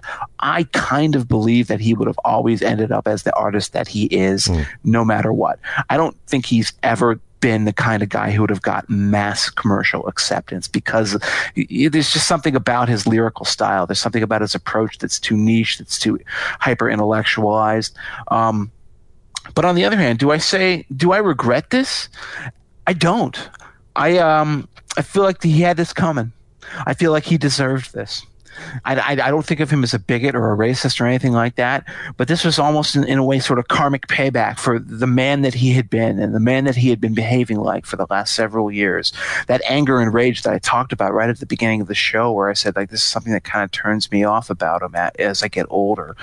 This is its final expression, where he just said something like horrible and hateful and nasty and crappy, but he did it just because he wanted to get a rise out of the other person. That's, not only a quintessential Elvis Costello move, but it's sort of the modus operandi of modern trolling. And it tanked him in the United States. But nobody can claim that it was like it denied us music that we would otherwise not have heard from Elvis. I mean, in fact, he's given us far more music than we actually need sometimes. we probably didn't need all of those weird side collaborations. But it's worth noting that Ray Charles, Elvis has talked frequently, and even in his book talked about how he had a chance to meet Ray Charles, and he declined the opportunity just because he was still mortified decades later. But Ray Charles had gone on the record saying, Ray Charles is a person who had struggled with substance abuse and had, questionable behaviors himself, even, despite being blind. He was able to, get around town, as it were.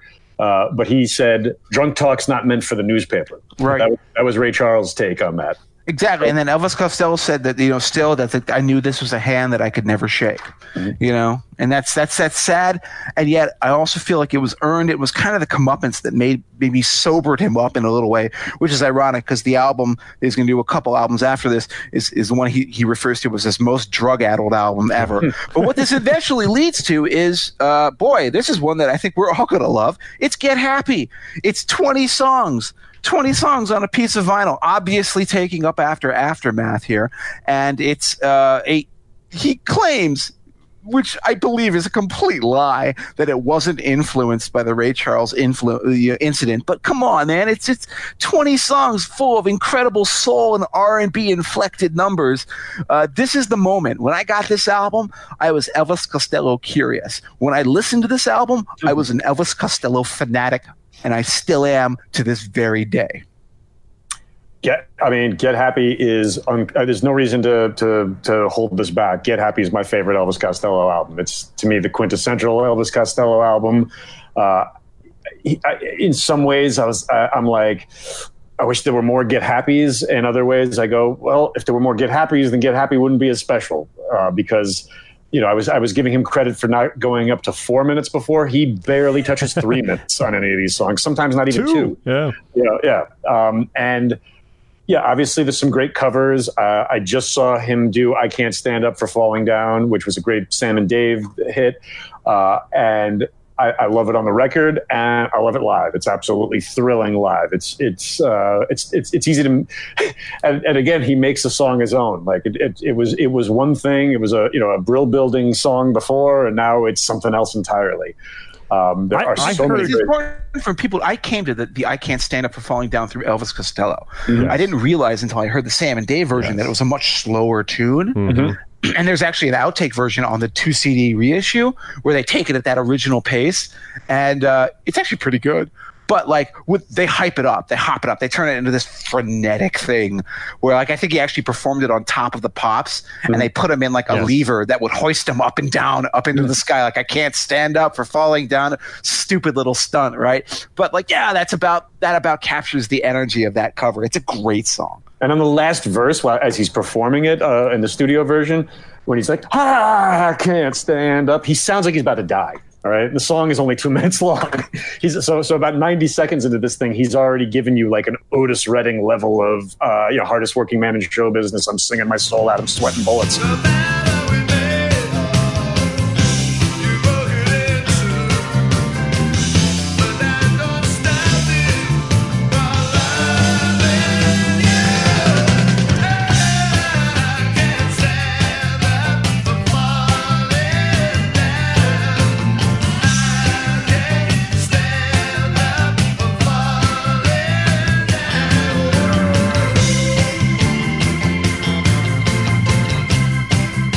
And it's I've tried to explain this to people who don't know it already, and it always sounds stupid, but like there is such a love relationship between R&B, like the soul, Stax Records, Motown, and punk. They loved each other. The older artists loved that there were young people still covering their songs, and the older artists, I think Little Steven said this on his show, that that's what the essentially garage rock and early punk was white people playing black R&B songs really badly, really fast. And there's a bunch of other covers on this album. I Stand Accused is another one that takes an R&B song and makes it a absolute thrash banger. But the originals, there's so many great originals on this one. Love for Tender is the kickoff song. That's a great song. I still love The Imposter. The Imposter is one that you can't stop, stamping your feet on that one. King Horse. Oh, this is good, weird Elvis, even though it's still pretty verse, chorus, verse. This is probably the weirdest song on the album. That was the moment. That was the moment I was a confirmed Elvis Costello fan for life, because it starts with Love for Tender, and then you have like I think it means Opportunity, and then The Imposter, and then it goes and then that great spiraling Steve Naive piano sound, and it does sound like it's like a stampede of horses. It's just like right at you. What a beautiful musical moment on that song.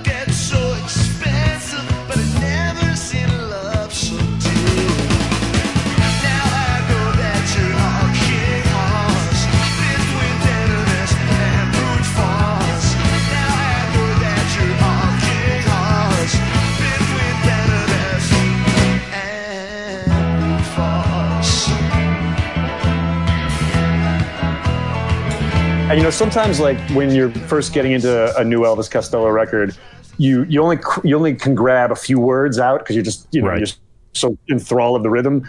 And so I didn't even know I didn't know what the King Horse was. I was like, "Where's that song? What the hell is King Horse?" Because the only lyrics that I remember hearing were between bitterness and brute force. Right? Mm-hmm. Or between tenderness and brute force, something like that. That little refrain is what stuck with me. I didn't even know that King Horse preceded that in the lyrics. Another song that's good, weird Elvis is New Amsterdam. I don't even know how you describe that. This is almost like the style of like when Paul McCartney would play his father's, big band music.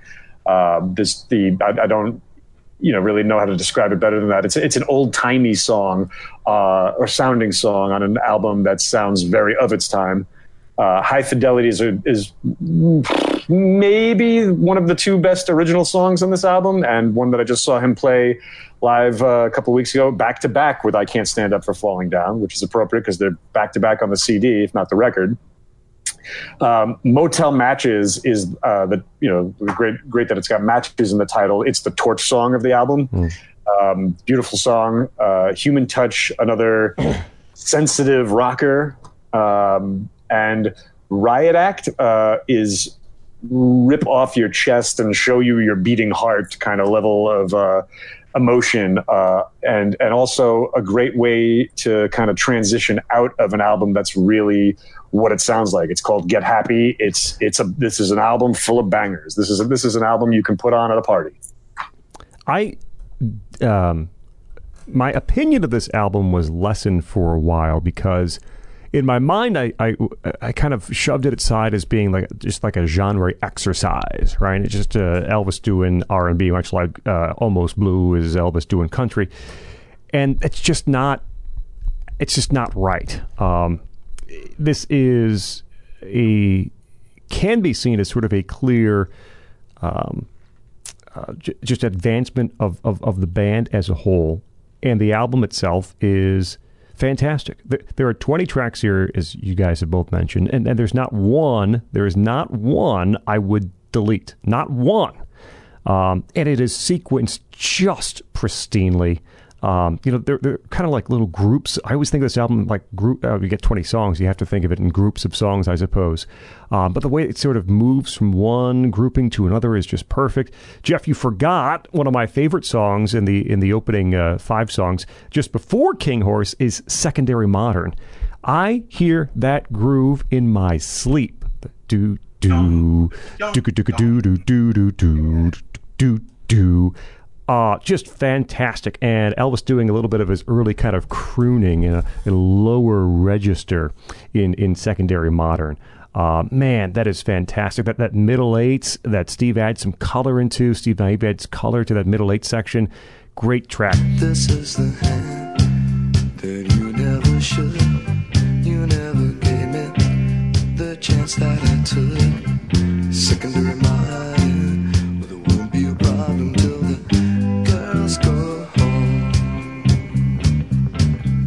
Is it out of the question between you and me? Is it pleasure or business, or a bag of three? Nobody makes me sad like you. Now my whole world goes from blue to blue. Secondary Modern, well, there won't be a problem till the girls go home. The two back-to-back I just can never get enough of is Black and White World and 5 Gears in Reverse. I always say I wish I could play the drums like Pete Thomas on Black and White World, and I wish I could play the bass like Bruce Thomas on 5 Gears in Reverse. A Black and White World, under 2 minutes in length. Again, a song transformed by the Attractions. Elvis didn't think it was going to end up that way. Pete Thomas comes in and lays down that incredible track on Black and White World and changes it completely. I love the lyrics too, which is kind of an old time in Black and White World, kind of an old time cinema, kind of where fantasy is better than reality, is what the lyrics essentially are about. Those days she was just a beautiful girl. Now she's framed and hung up. I thought she was younger. I saw her last night in Ghost Detail. Oh, they all fade away when you're so pale. It's modern, just the physical attraction. That's when it takes it as up a fixation. But you're never gonna feel the fraction the way it used to work on your imagination. You were at the black and white world when you were looking at the black and white world when you were looking at the. And 5 Gears in Reverse, Bruce Thomas, the final 30 seconds where it sounds like his bass is going to rumble through your speakers. It is unbelievable. Temptation, where they just crib that Time is Tight from Booker T and sometimes transition into it when they play that song live. Actually, a song originally written about Bruce Springsteen. Who's this kid with his mumbo jumbo? Elvis said he thought that Bruce was a little full of himself, a little believing of his own press at the time, and then realized that, well, he was too. And so it wasn't anything, I think, mean, but it was written about Bruce Springsteen originally. Riot Act, man. Riot Act closes the album. I know Anthony mentioned it briefly. I love Riot Act so much. It's the only song on here that really directly kind of hints at the controversy in some of the lyrics. I don't like the color I'm painted. But, man, the beginning and the end, the first lines, forever doesn't mean forever anymore. I said forever, but it doesn't look like I'm going to be around. It feels like he initially wrote that song about his wife, right? Forever doesn't mean anymore. And then all of a sudden, halfway through, it turns into I'm sorry that you're painting me as a racist, but I'm not. But by the way people write songs, by the way, they'll throw like a lot of stew into the pot and see what bubbles upwards. And before I found out in the internet era what that song was actually about, I could immediately tell. It's like, okay, this is Elvis is talking about the whole like Ray Charles controversy, Riot Act. You can read me the Riot Act, and God, it's the best song that he ever ended any of his albums with, ever. Well, also remember the lines. So the second verse: you can read me the Riot Act, you can make me a matter of fact or a villain in a million. A slip of the tongue is going to keep me a civilian. Mm-hmm. That's obvious reference to obvious. Yeah. You were saying, Scott, though? Not to quote the entire song, but the very end of the last verse is one of my favorite Elvis lyrics. Trying to be so bad is bad enough. Don't make me laugh by talking tough. Don't put your heart out on your sleeve when your remarks are off the cuff. And his vocal delivery is insane throughout the whole song, but especially on the very end of that verse. It just ends just a perfect way with Riot Act.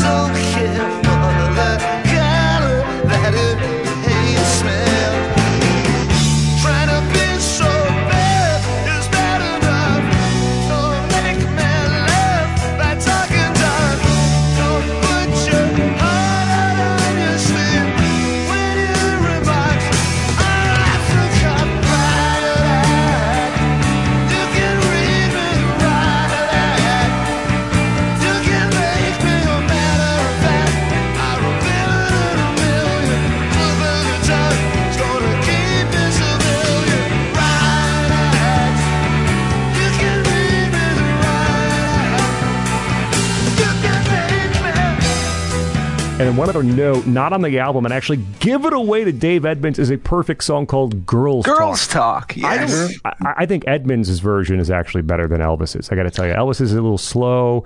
Edmunds kicks it up, and I love Dave Edmunds' version of Girls Talk. Okay, so remember when I told you guys at the beginning of the show that I used to play Elvis Costello songs, and every now and then when a girl would be particularly impressed, I'd be like, I wrote that. One of the ones I was referring to, they all come off of this album. The other one would be Boy with a Problem off of Imperial Bedroom, which I think is equal to this. And that one might make my top 5 at the end too. But man, songs like Clown Time Is Over, which no one has here mentioned yet. I love that song. It's a song, it's pure imagination, all right? It's like, like somebody's abducted somebody, Tears on Your Blackmail, a part of the fingernail says he's for ransom. It's basically saying we've got him, give us the money or else he won't be coming back. Clown Time Is Over. While others just talk and talk, somebody's walking where the others don't walk. But it's just a beautiful song, just played in this very smooth Motown style with this incredible organ line, the do do do do do do do do do do do do, and it's simple and yet profound all at the same time.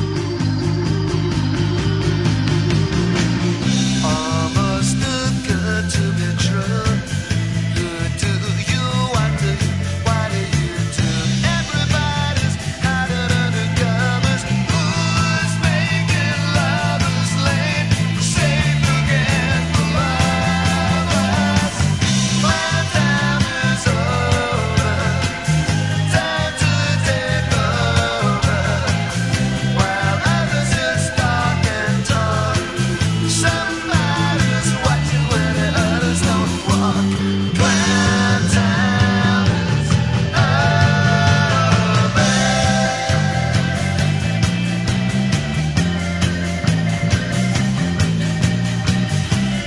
The other ones that fall into that bag for me were, of course, High Fidelity.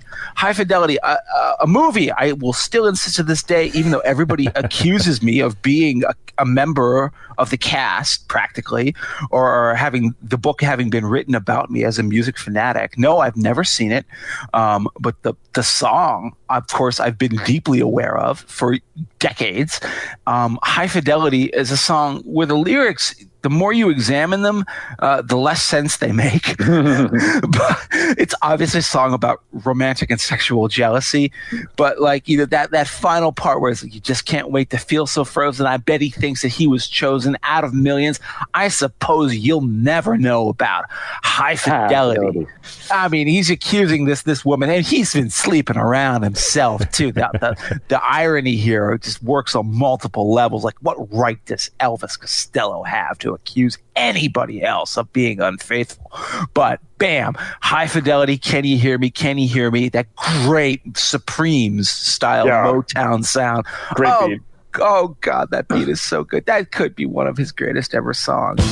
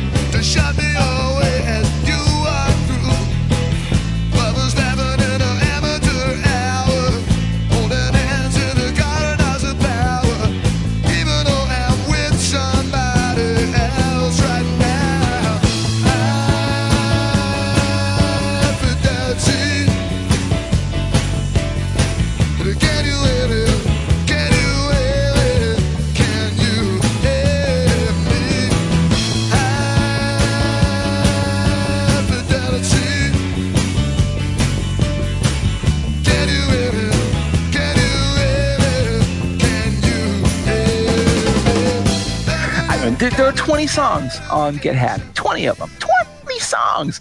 And very few of them I would remove. I mean, I you know, you say like, oh, Beaten to the Punch. Maybe I might take that one off. I don't know. But like, no, I wouldn't. The pacing is perfect. The fact that he crammed all of this onto a one single disc of vinyl is amazing. And then if you get the 2 CD reissue, it used to say on the original album, it said like, you know, like 20 hits because there was 20 songs in the album. Now it's 50 hits. There are 30 extra songs on the bonus album.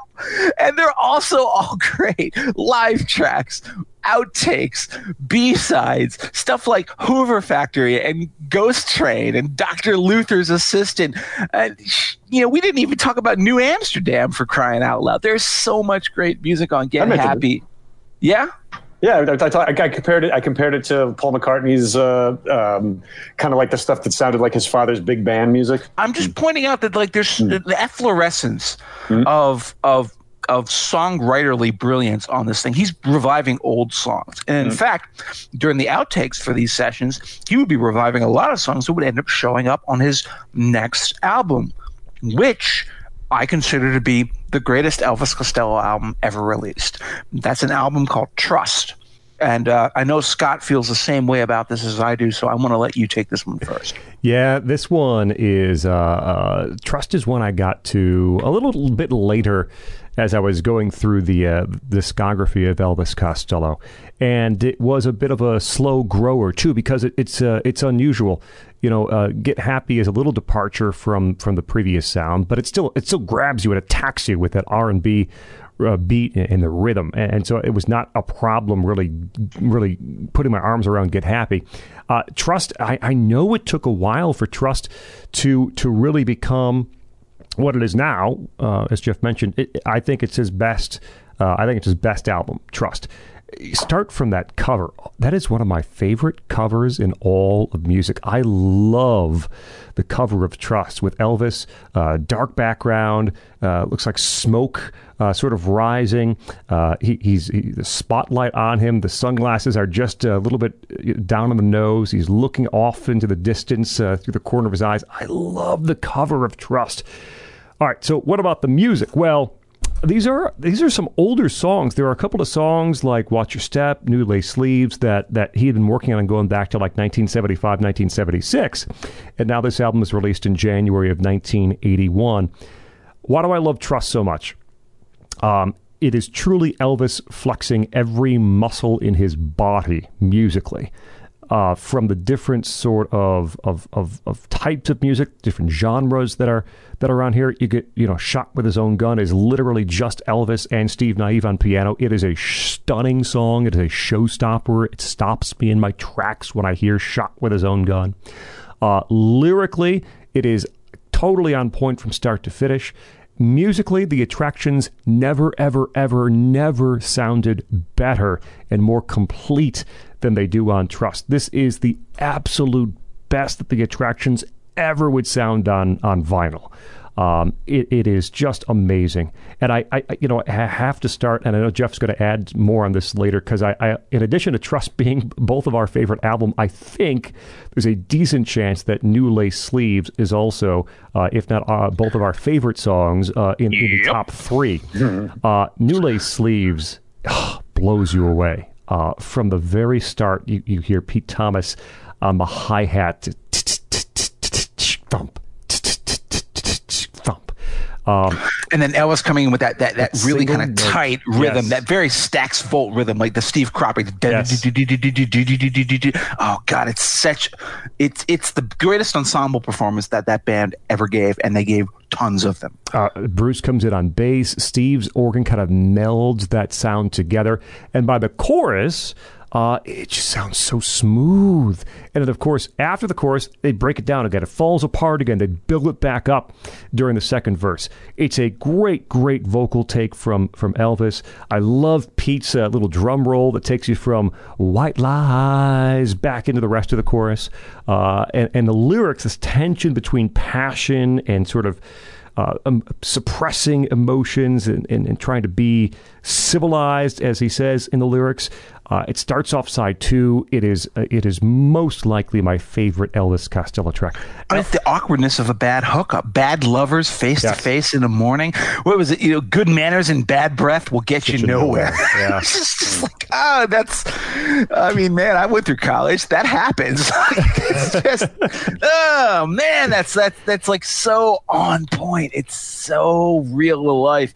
And then again, it goes into that great, as you said, that unfolding chorus. The teacher never told you anything about white lies, and then you never see the lies that you believe, and you look so pretty in your new lace sleeves. And then Steve goes in that great little great filigree up on the piano. It's just effortless. It seems like it's an automatic recording, like this came out of their sleep, because it's just so perfect, so tight. She's no angel, he's no saint. They're all covered up with whitewash and grease paint. You say the teacher never told you anything but white lies,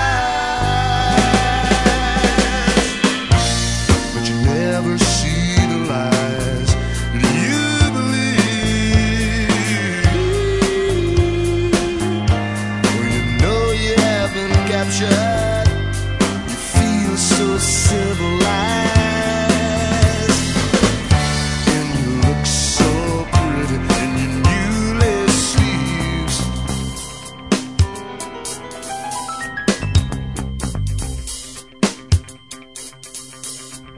Salty lips of the socialite sisters with the continental fingers there. Every song on this record, maybe with the exception of Different Finger, which is the country track, and unfortunately was a harbinger of things to come. That's the one song that I might remove from it. But everything else on this album, including the outtakes, is a masterpiece. Yeah, Anthony, you go now, because boy, I'm gonna just hope that you take all my stuff from me, so I don't waste everybody's time. No, I probably won't, but I'll get to a lot of it.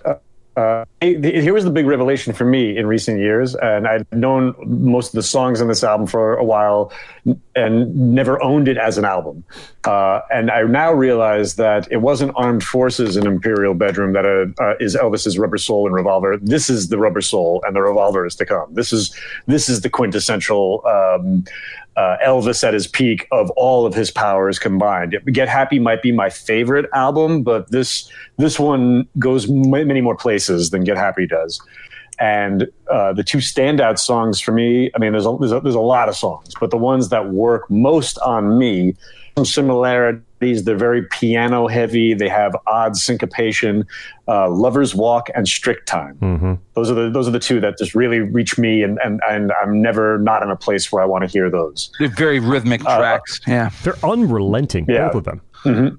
Yeah, and so that to me, that's like the rhythm and blues and the punk together there, because there's a great beat to them, but it's just like boom, boom, boom, boom, boom, boom, Strict Time's got the piano going constantly, just like it's throbbing the whole way through. You talking her stones, I talking her stones, trying to look it down into the musical valley.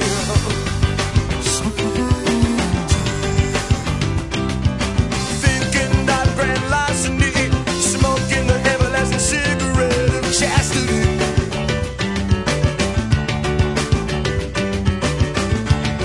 Could assistance stand alive, not like a hand job, then a hand job. Strict time. Da-ba-da, give you a button up. Strict time. Da-ba-da, give you a button up. Strict time. But there's some other tracks that From a Whisper to a Scream has, I forget the guy's name, the guy from Squeeze. Glenn Tilbrook. Yeah. Oh boy, I'm glad you got to there, because I was going there. Yeah, so this is the first, this is the first time we not only have another voice on an Elvis Costello record, but it's a recognizable voice from a very big band at the time. And I don't know, I really don't know how I would have felt about this at the time. I do really like the song now, but it's jarring that we're now at the fifth album and there's a new voice, and it's a voice of a popular singer. I mean, From a Whisper to a Scream is a great song. Another great. I love the part that he gives Glenn to sing. I'm a big fan of Squeeze, by the way. So Me too. When I hear when he goes, take in every word she says just like it's an open invitation, but the power of persuasion is no match for anticipation. And it was something that Elvis could never have sung himself. I mean, that was why he gave it to Glenn Tilbrook. It's just like, you know what? I can't do this. They were friends. The bands were casual friends. And so they're like, all right, you do this, we'll trade. And then, of course, on Imperial Bedroom, he returns the favor by working with Chris Difford on a song. But God, the energy of that thing is so great.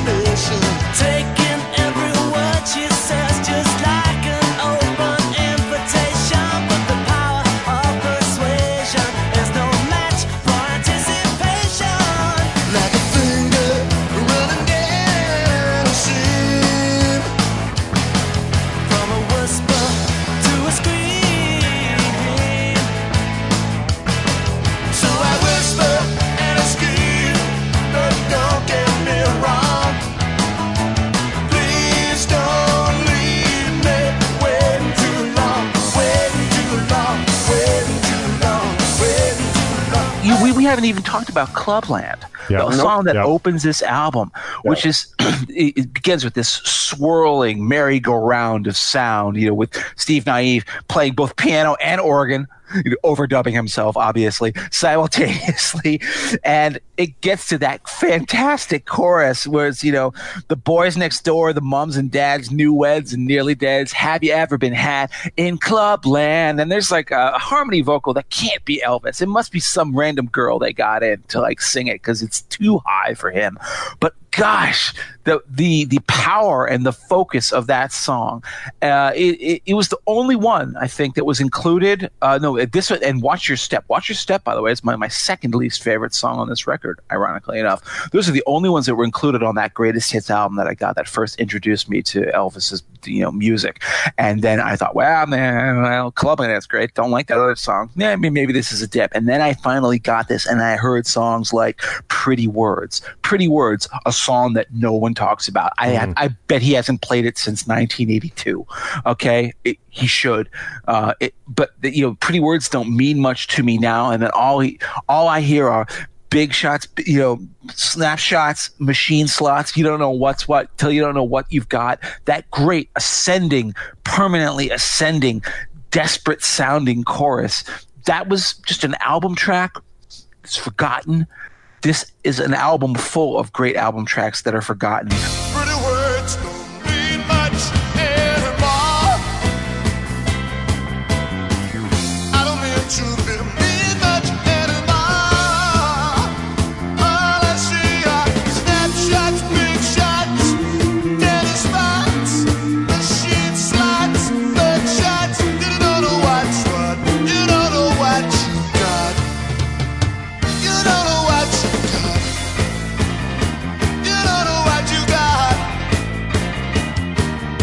I guess I just can't say enough about the greatness of this. The only thing I also want to say is that it has great outtakes too. There's the album ends with Big Sister's Clothes, which is sort of another Margaret Thatcher thing.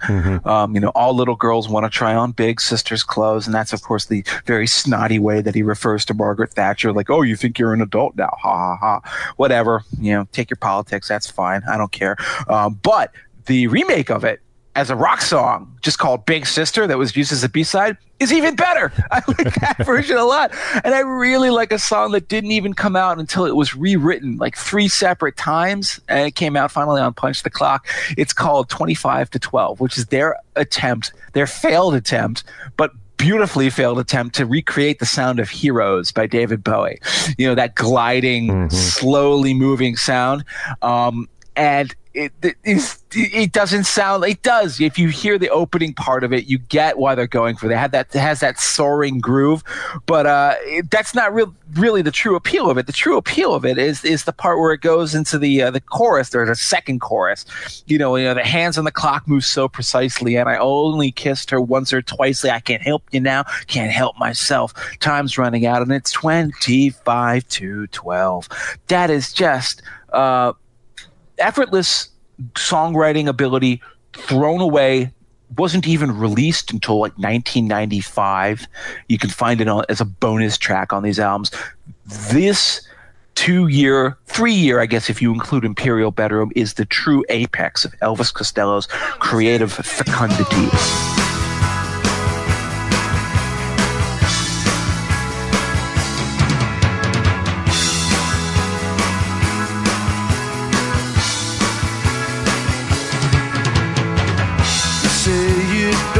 Desire me on a time, and now you have me. Expensive care is meaningless, feeling nothing and caring less. Got a bad passion when you were headed. She wants double time, or a temporary wedding, and the lucky girl leads a life of leisure. Waits 45 years for seconds of pleasure. My hands on the clock move so precisely, and I only kissed her once or twice. I can't help you now, I can't help myself, 'cause the time's running out, and it's 25 to 12. There's so much good music here, and that makes it almost bizarre that the next thing he's going to do is an album of country cover songs.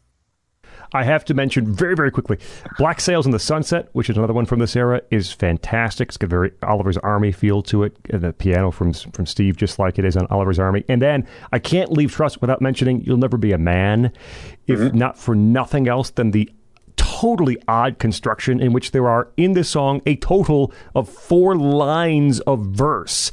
Everything else is either pre-chorus or this very long chorus in You'll Never Be a Man, rhyming porcelain and pain and the British privacy. There's so many little quirks about You'll Never Be a Man that makes it so wonderful. You strike a profile on the low side of my imagination. My eyes climb down to find the point of possible saturation. I got the password, I got persuasion, a proposition for invasion of your privacy. Give yourself away and find the fake in me. You'll never be a man, no matter how many foreign bodies you can take. You'll never be a man. You're half a woman and you're half awake under the table with a chemical shake. If I have a chance that I can take, are you so superior? Are you in such pain? You made out of porcelain. By the way, Jeff, Pretty Words has been played 6 times ever by Elvis Costello. Last time in 2013 in England. Whoa! So he did bring it out at least somewhat. He brought it out in the 21st century. I am proud that this is the case. He finally realized that it was worth rehearing. Maybe he'll do it again next time you go see him. But he probably won't do Tonight the Bottle Let Me Down, which I guess brings us to the first weird left turn. And we don't have to spend too much time on this. The first weird left turn of Elvis Costello's career. This is the moment where, I mean, he's obviously strung out quite a bit on drugs. He refers to Trust as his most drug-out album. He said it before. He says, I'm not bragging. I'm just being honest. Like, yeah, I was taking in the line, you'll never be a man, no matter how many foreign bodies you inject. He's talking about pills. It's just like, no matter how many things you put into your body, you're never going to be more of a man than you are. And, I think he was feeling the burnout. And so what did he do? He said, you know what? It's time to go. Why did he get this idea? No idea. It's time to go to Nashville. I'm going to record with Billy Sherrill, old school Nashville, Robert Altman, Nashville country producer, Tammy Wynette, Stand By Your Man. That's Billy Sherrill. And, he comes out with an album that is exclusively covers of not just country songs. There's some old blues songs in there thrown in, but they're all done in this country style. The attractions are bolstered by some of the Nashville regulars who are handling things like pedal steel guitar and all that. This album actually was a great commercial success in the United Kingdom, of all things, but is now treated as a bizarre footnote and a weird diversion in his discography. What do you guys think about Almost Blue? I bought it not knowing what it was, didn't even look at the track listing, and I remember being like, I'm not going to play this again, but I'll keep it because I like the album cover. I don't hate it as much as I originally did. I actually just listened to it in preparation for this show, and I see where he's going with it. I don't know that I would have appreciated it as a fan at the time when I'm looking for more of the growth of the budding genius that I've seen. I don't understand. This almost seems like some of his. It's the kind of thing where it's like you appreciated some of his trolls. This seems like a troll of me right now, and I don't know that I appreciate it. But just to get through it really quickly, the standout song for me is "Good Year for the Roses," which I think ended up on one of those greatest hits Ryko Disc albums. I didn't know when it was on that greatest hits album that it was a country cover. I just thought it was Elvis doing a slow song, and that he wrote the lyrics. He did not. And that one still holds up for me. I think that's a pretty longing song. What a good year for the roses. Many blooms still linger there. The lawn could stand another mowing. Funny, I don't even care. As you turn to walk away, as the door behind you closes, the only thing I have to say, it's been a good year for the roses.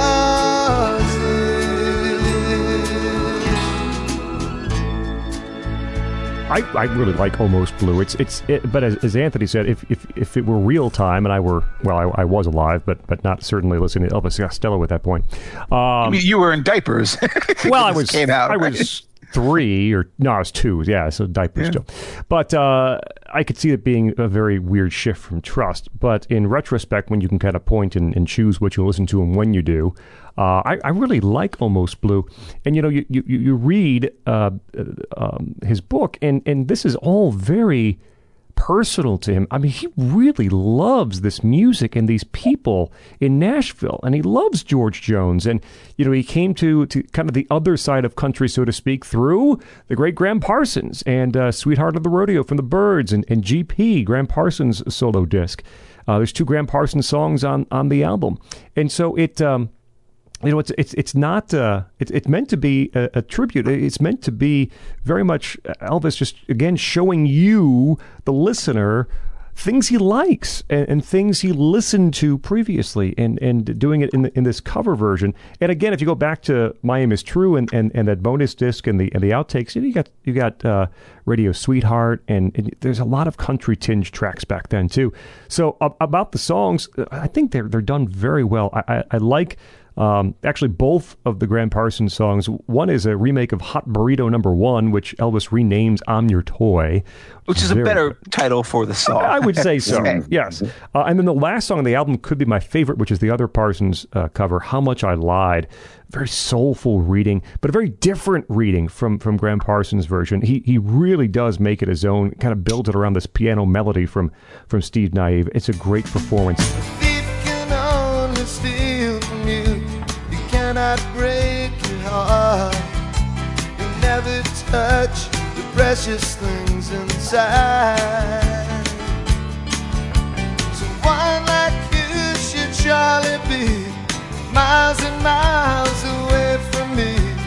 Then you'd never care how much I lie. So try to understand the pain. It takes so long when I explain. Please don't you forget how much I lie.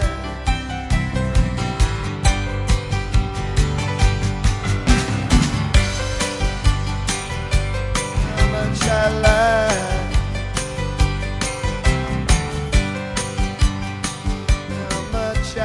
Elsewhere, very quickly. I mean, if you don't like country, you might not like Almost Blue, but there's Sitting and Thinking. It's got this really nice little tight groove to it. It's something that almost reminds me of something John Hyatt would do from that time period, a little later. And those two guys would do his songs together later on, too. Tonight the Bottle Let Me Down, the Merle Haggard song, very nice version. I mean, I really like it. But again, if you don't like country, it can be very much a weird kind of exit ramp from what was happening before. I understand that, but I very much appreciate what he was doing. I do like country. I don't know if I necessarily love Elvis Costello's version of country. I respect the fact that he keeps coming back to it. He won't give up on this. His love for it is absolutely apparent. So I do like, I like the upbeat numbers, like Why Don't You Love Me Like You Used to Do, which is just played as this, honky tonk screamer. It's a minute and 30 seconds. It's so short. It's so quick. Yep. And I like Tonight the Bottle Let Me Down. As far as the slow songs go, I do think Good Year for the Roses, as Anthony mentioned. They deserve to be the single from the album.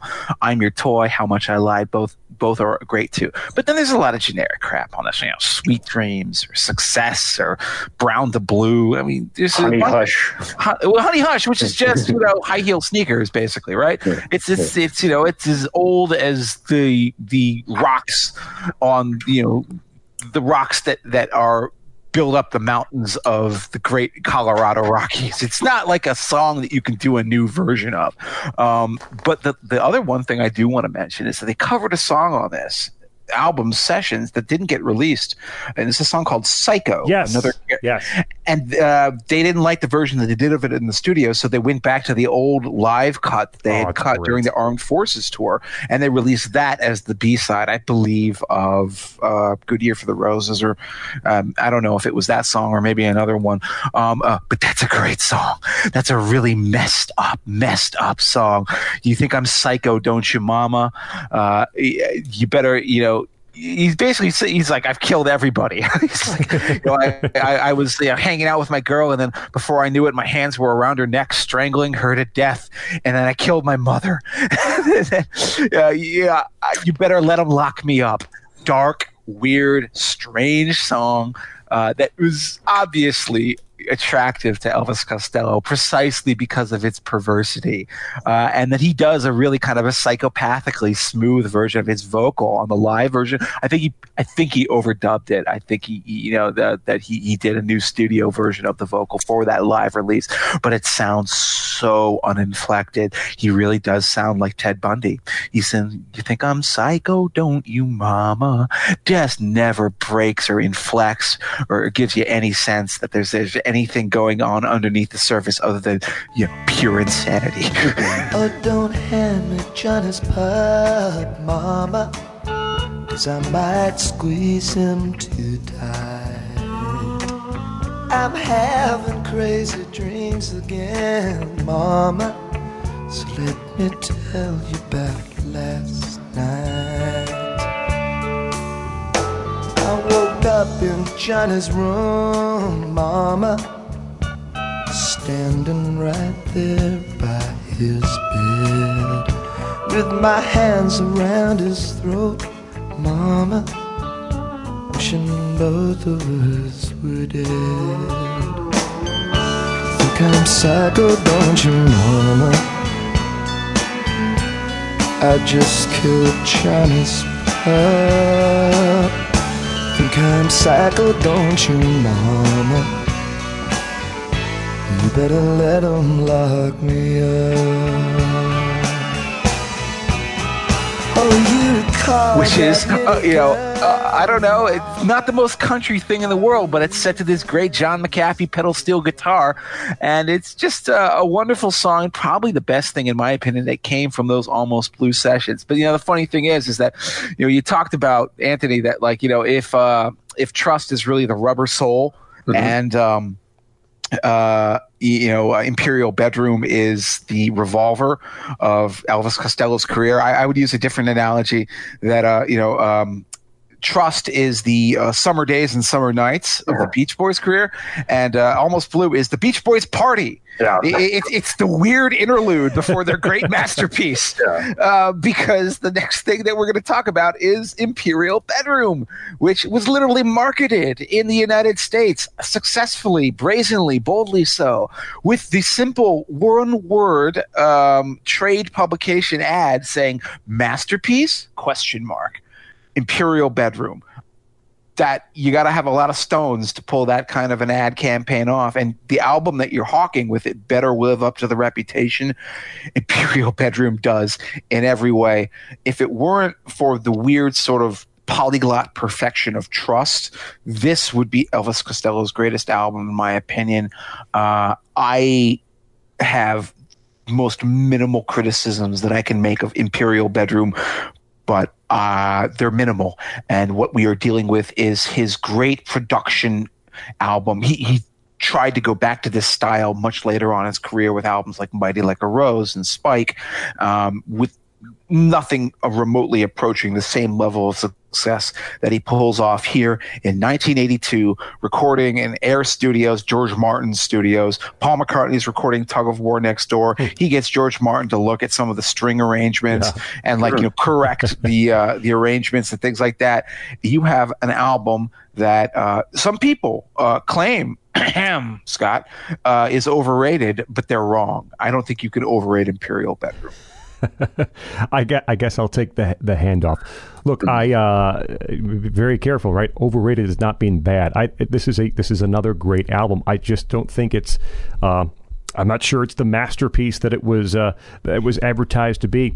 I kind of look at this the way maybe that you looked at Armed Forces. I think there are tracks on here that are pristine, that are just brilliant, and there are some that just leave me a little cold, especially toward side 2. I will say I still listen to it often, and listen to it more intently this time around in preparation, and I did like it perhaps a little bit more than previously. So maybe there's still some hope for me. But look, the great stuff on here is truly fabulous. A couple of things. Human Hands on here is maybe the first just relatively straightforward love song that Elvis Costello writes, and it's just brilliantly good. Bruce Thomas on bass. I think one of the side effects of the production on Imperial Bedroom is I'm thinking like And in Every Home, where there's almost a limp drum sound in And in Every Home because there's so much else happening. There's an orchestra and horns, and so some of those contributions are a little bit lessened, I think, throughout the album. But Bruce Thomas on Human Hands is brilliant. He has this melodic counterpoint in the final verse that goes right up against Elvis's lyrics. It's really fantastic. But Human Hands is just a song about love. Whenever I put my foot in my mouth, do I have to draw you a diagram? These things.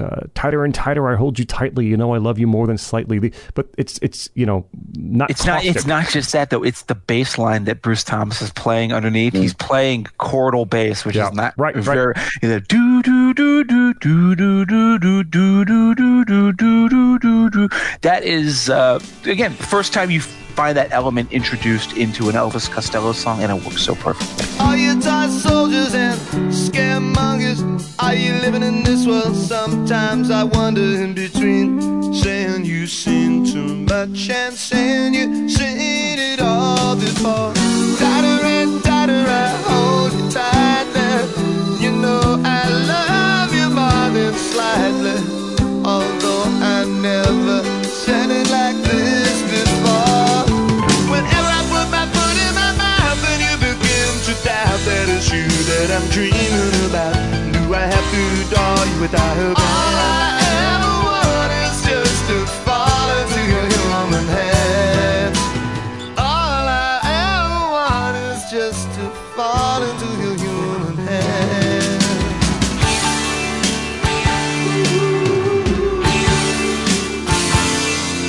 Elvis had talked about how much he admired Squeeze, and especially Chris Difford's ability in lyrics to tell these little mini stories. And he really does that very well himself on Imperial Bedroom. Long Honeymoon is just a killer track. Nothing like perhaps that had been recorded before. You have these French horns, there's an accordion, but the narrative here is so well drawn and so well laid out for the listener to sort of discover himself. A young wife who thinks her husband could be cheating and wants to call her best friend to perhaps commiserate, and her phone is ringing, and what does that mean? And he actually leaves this little empty line after that so the listener can fill in the blank about what's happening in the story. All the movies and the papers feature the murders of lonely women. Every isn't by 10, she'll call up her best friend. Why doesn't he come home? Why does her friend's phone keep on ringing? Maybe she should just pretend. There's been a long honeymoon. She thought too late and spoke too soon. There's no money back guarantee on future happiness. The Long Honeymoon, and then Tears Before Bedtime. That story in that song is also another suspicious wife and a defensive husband, maybe just cut from his life, I suppose, perhaps. But some of the lyrics on Tears Before Bedtime are just razor sharp. The second verse, for the tears that you boo-hoo-hoo, there can be no defense. You'll say you'll forgive and forget, but it's only a pretense. because they're going to fight again before bedtime, as they do every night. It's great. And then very quickly, I know someone else is going to talk about Beyond Belief, but it's the first track on the album. And again, we're all going to talk about Beyond Belief. But one of those weird constructions too, which, where's the chorus? And I might make it California's Fault. Sounds like it should be the chorus, but that's not really, because no, the chorus comes only at the end. It's not even a chorus. It just fades out on the chorus. And then Pete Thomas, hungover after a full night of drinking, comes in to the studio, and everyone's a little pissed off at him for coming in that condition, though I'm sure no one else was really in much better shape. And Pete Thomas sits down at the drum kit and nails this performance in one take for Beyond Belief, and sort of makes it, again, adds something and makes it different. There was the demo, which you can hear, it's called The Land of Give and Take, and it's not quite what it would be after Pete got through with it, with his drum take on Beyond Belief. Just a killer song to start Imperial Bedroom. There's a lot to like here, guys. Again, I only say overrated in that I don't think it's quite as good as its reputation, but it's it still is fantastic. I mean, from Beyond Belief to Town Crier, what are the songs that I would toss out of this? Tears Before Bedtime, I think it's a very weird arrangement. It's both upbeat and it has these very crazy harmony vocals. The Tears Before Bedtime, and then there's a bass vocal going underneath it. I don't know if that really floats my boat, but beyond that, I'm looking through the liner notes right now. Maybe like Little Savage is just like a bit, weak, but nothing. No, from the beginning to the end, it's so good. I love the thing. I want to let Anthony get in on this before I go off to the rails. But there's just one song that I want to single out first, and that's The Loved Ones, which is another one of these great story songs. He's writing about like a washed up. This is a complete imaginary conceit. Although he's probably thinking about himself post, Ray Charles incident. He's talking about a washed up rock singer who's gotten in debts to his mafia thug bookies, who have now abducted him and threatening to break his thumbs, basically. And so they're saying to him, don't get smart or sarcastic. He snaps back just like elastic. Spare us the theatrics and the verbal gymnastics. We break wise guys just like matchsticks. And then he's imagining his own death. What would the loved ones say? What would happen if I died? What would happen if I was found washed up on the shore of the Thames, or they fished my body out of the river? And then it's all of a sudden that it goes into this. It has the incredible Steve Naive piano, which just carries it through this incredible, weird artistic conceit, and then ends with a blatant Beatle reference where he's just like throwing PPS, I love you, into the ending of that song. Why do not more people understand the genius of The Loved Ones? So put your baker and the baseline maker saying, you can leave her, I can take her. You spend your whole life like a minute or two later. One day it's going to end sooner than greater. What would the loved one say? What would the loved one say? Now there's a name we'll never forget. There's one more every minute I took, dumping a medal on me, yeah. They might be waiting for you. Oh, what would the loved one say? What would the loved one say? Oh, what would the loved one say? What would the loved one say?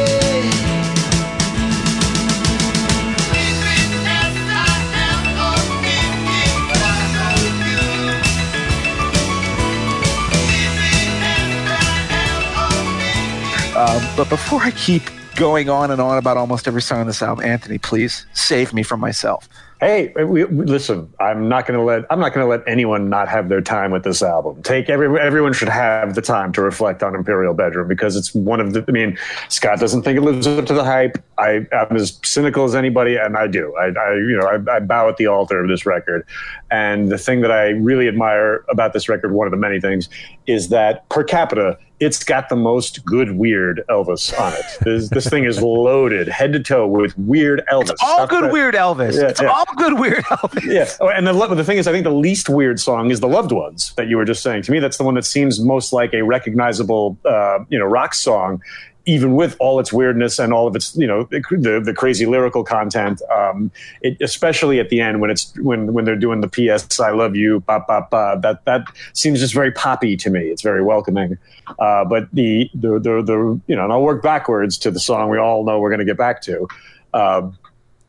Man at a Time, wow, that song that's a particularly long song for Elvis, over 5 minutes, but it just brings me to my knees of a time of self-reflection. There's a lot of Elvis is getting older. He is recognizing the ways he may have acted in the past, but he's reckoning with that, and Man at a Time is one of the most beautiful expressions of it. Scott talked about how he walks sometimes around, or he wakes up from bed with the beat of secondary modern going through his head. Mm-hmm. For me, and I don't know why this is, but for years and years now, I don't even know why I do this. I have that one line from Man at a Time that goes through my head: days of Dutch courage, just 3 French letters, and a German sense of humor. And I've never understood what the 3 French letters are, but I know what Dutch courage is. It's either weed or alcohol. And I know what a German sense of humor is, which means no sense of humor at all. But the lines from that song will stick in your head. And I think that maybe the reason that they sandwiched themselves there is because the song itself is this weird sandwich. It opens with that weird screechy early version of the song that's only included on the bonus discs. It opens and closes with it. Yeah. This like screechy, like howling, and then all of a sudden it goes into this slow ballad version. And then once you think you're building to this climax, it goes right back out into that crazy thrash. Yeah. And everything that comes in between is then forever locked in your brain.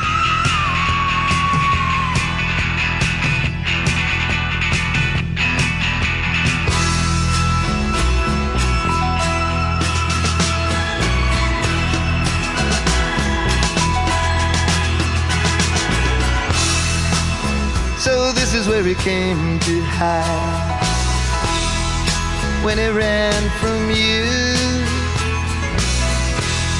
in a private detective overcoat, dirty dead man shoes, the pretty things of Knightsbridge, lying for a minister of state. Is a far cry from the Northern Wind here at Traitors' Gate. 'Cause the high heel he used to be has been ground down, and he listens for the footsteps that would follow him around. To murder my love is a crime, but will you still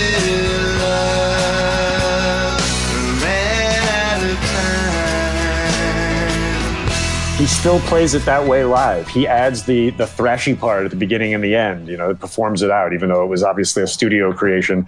One of the 3 most recent times I saw Elvis was at the Central Park Summer Stage, and he was playing Imperial Bedroom in its entirety. And what I particularly loved about it is that, unlike a lot of these other nostalgia acts who play, complete albums start to finish, he didn't play it in order, mixed it up, which I'm sure made things more interesting for the band, and it certainly made things more interesting for the audience. I feel like when you see an album, if you're going to watch Elvis Costello play Imperial Bedroom back to back, you already probably know the album really well. Yeah. Right. Yeah.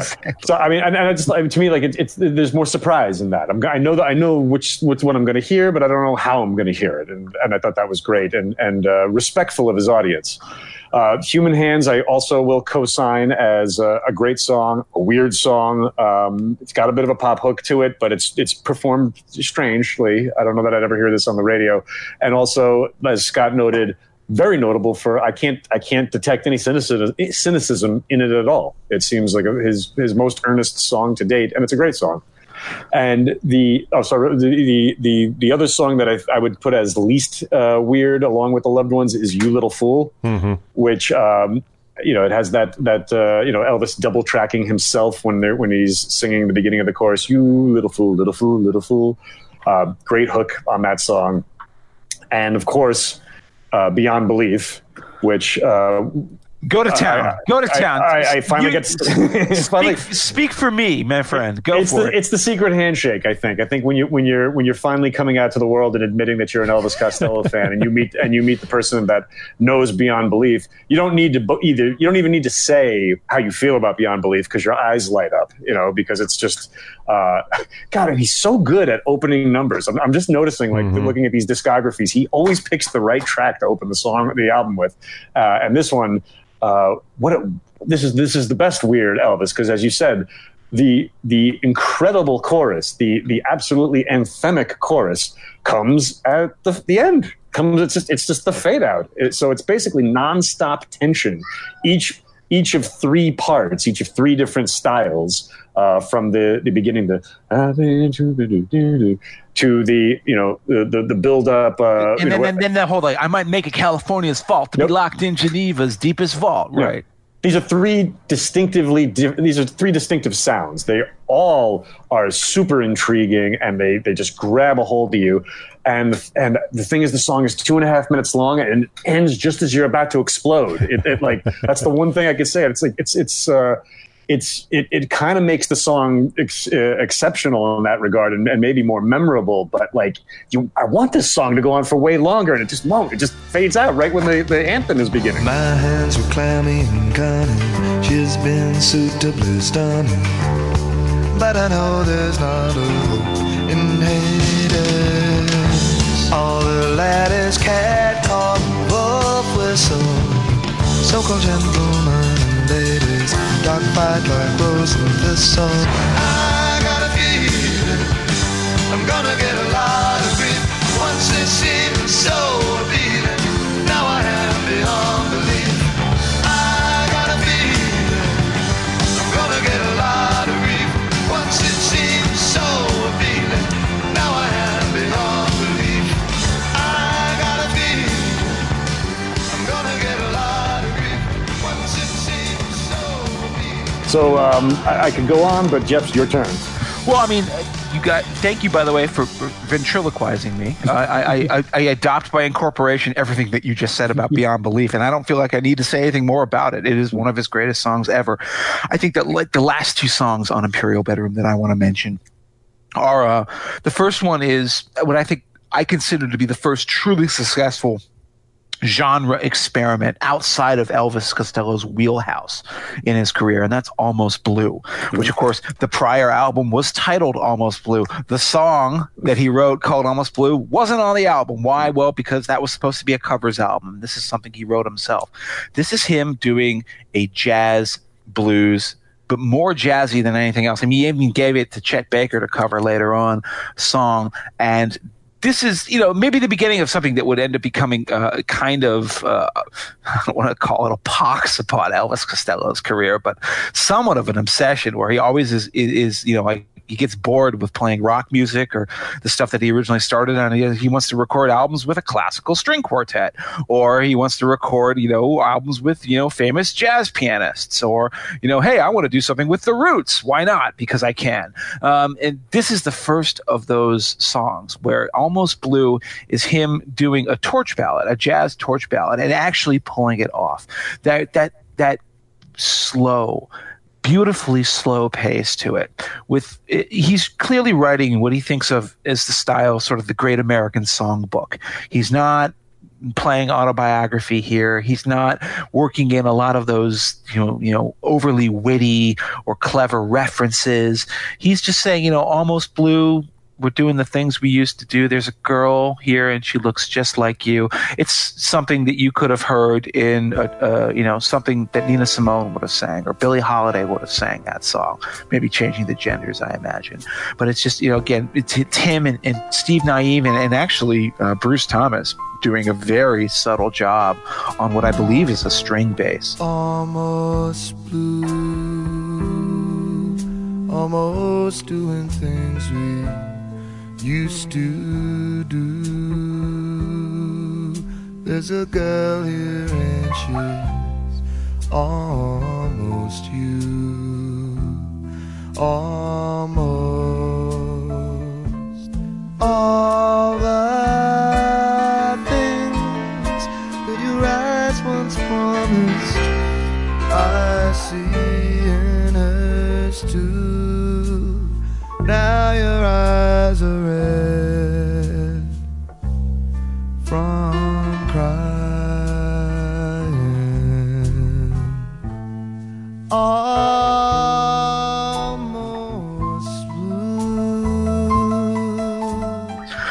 The other one I want to talk about, because you guys have covered all the others. I mean, I would talk forever about, Human Hands, or I would talk forever about Beyond Belief, Tears Before Bedtime, Shabby Doll, those things. But the one that you guys did mention is his other collaboration, sort of the end of his collaboration with Squeeze. He would actually go on to produce one of Squeeze's great albums, East Side Story, and then sing backing vocals on Black Coffee in Bed. If you're a fan of Squeeze, you know these albums, and this sounds great stuff.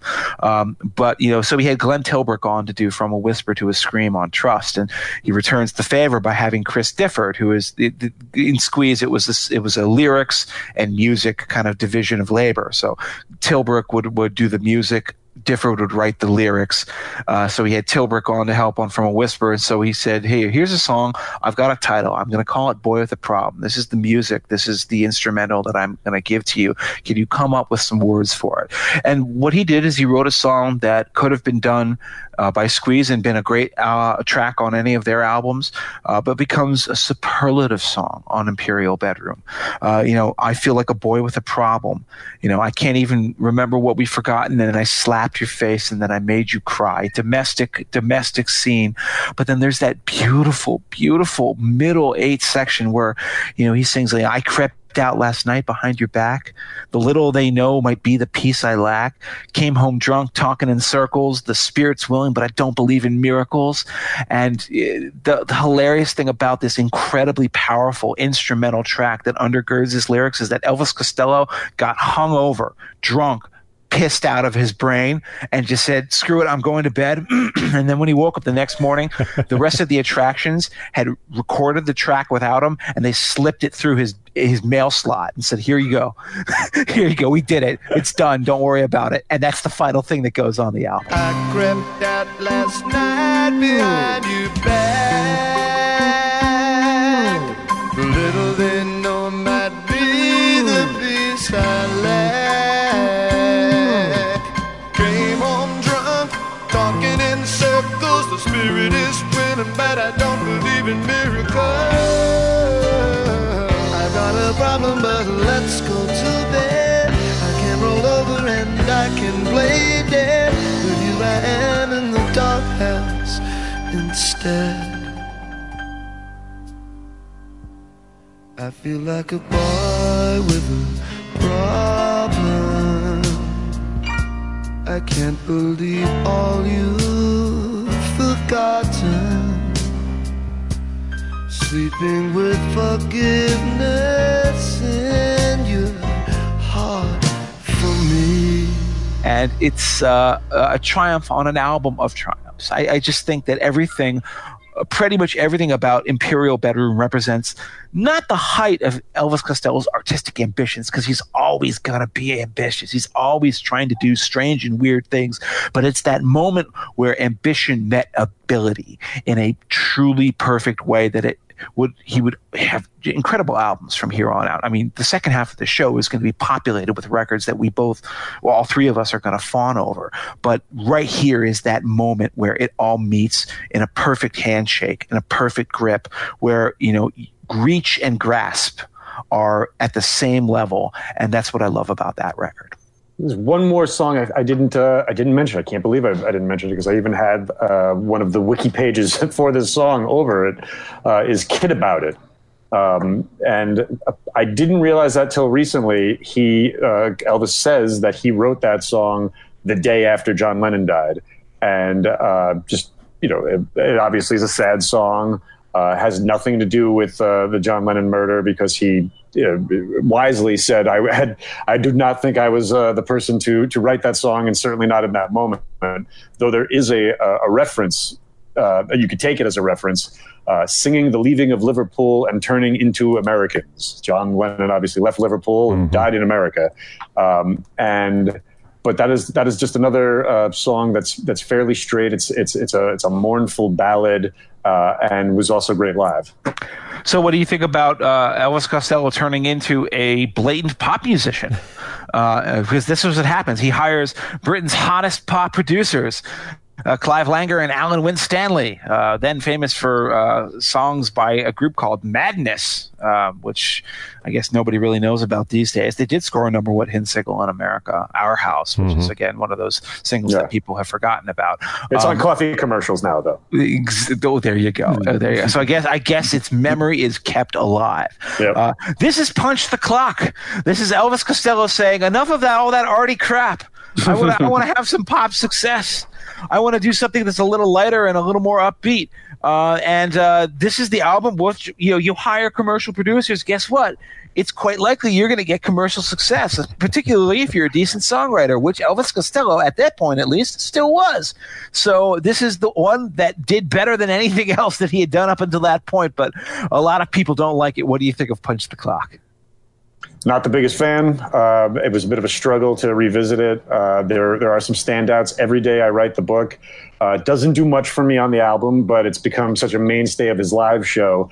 And it's a real showcase for Steve Naive when it's played live. He gets a real good amount of time to go wild on the keys, which I enjoy. And other than that, the standout songs for me are Love Went Mad and Shipbuilding, which is he's touched on this before. He's had a bit of a spooky song thing, and this one is one of those spooky songs, about relationships falling apart. Other than that, I don't have much to say about this album.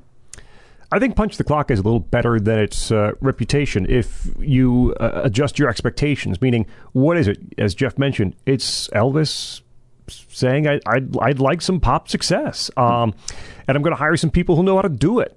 It's if you can call it an Elvis Costello album, fun, upbeat. I mentioned to you guys via email, I'm an old guy now, so when I have to clean the house or something like that, I pop on Punch the Clock. It's kind of peppy and upbeat, and it's got horns, and the TKO horns, and the first track, Let Them All Talk. It's a great song with the TKO horns front and center. And again, the way he these are the best years of your life. Now they're here and gone. Is a great delivery. Bruce Thomas actually has a really adventurous bass line kind of buried under all the production on Let Them All Talk. You ought to say to what I do. Believe me now, I'm all over you. All over you. I know the place. Certain buried sand spots to have and to hold.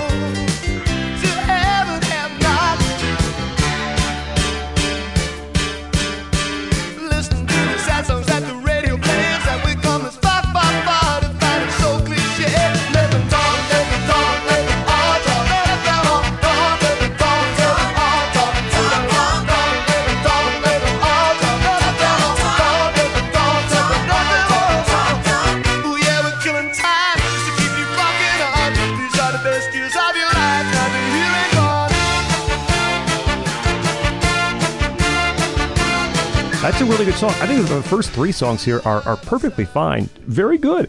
Every Day I Write the Book. And then the greatest thing is the third track, which is kind of a track about how great it is to be in love, if you can possibly imagine that.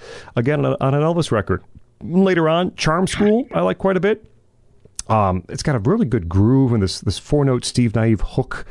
For Charm School. Love Went Mad, as Anthony mentioned, is a really good song. I kind of like The Invisible Man. It's a little dated. That's the song that eventually came from 25 to 12 that Jeff had mentioned earlier. It's not my favorite Elvis album, but if there's such a thing as disposable Elvis, Punch the Clock would be it. It sounds good. Fun pop disposable Elvis. Yeah. Yes. It sounds good when I listen to it. It helps me vacuum up the living room. But it's not, it's not as good as Trust. No one's making that argument that I know of. But I think it's all right. I really do think it's all right. I think it's a little bit better than its kind of sellout reputation would have you believe. I mean, I think I enjoy this album more and more with each passing year. When I first got it, going through the Elvis Costello discography as a nerdy high school student, buying all those Ryko disc reissues. This is the moment. I'm almost blue. Well, obviously, I wasn't initially a fan of, but I knew in advance. I'm like, oh, this is the weird got a country excursion. And then he's going to get back to the real important stuff with Imperial Bedroom. But here's the place where I was like, what is going on? Because it opens with those big, chunky, brassy horns, and let them all talk. Dun, dun, dun, dun, dun, dun, dun, dun, dun, dun, dun, dun. But the thing is that the more I listen to this record, the more I find out it's, this is doesn't have the subtlety and the immense, I guess, artistic ambition of Imperial Bedroom or Trust. But man, songs are solid. Charm School is a solid song.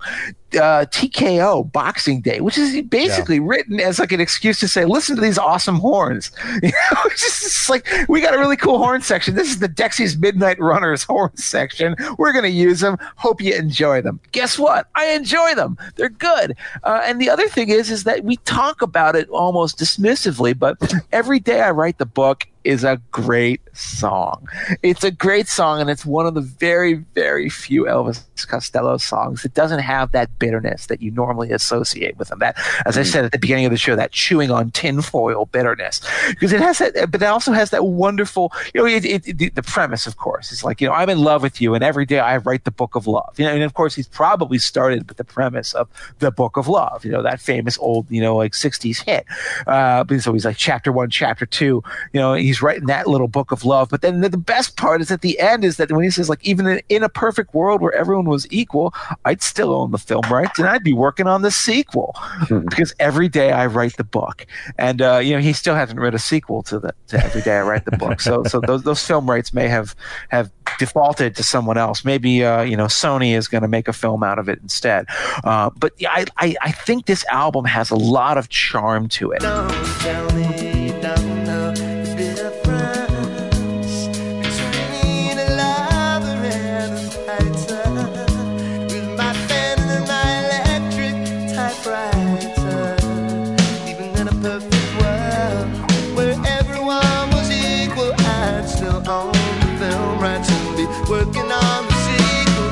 And I'm giving you a long look every day.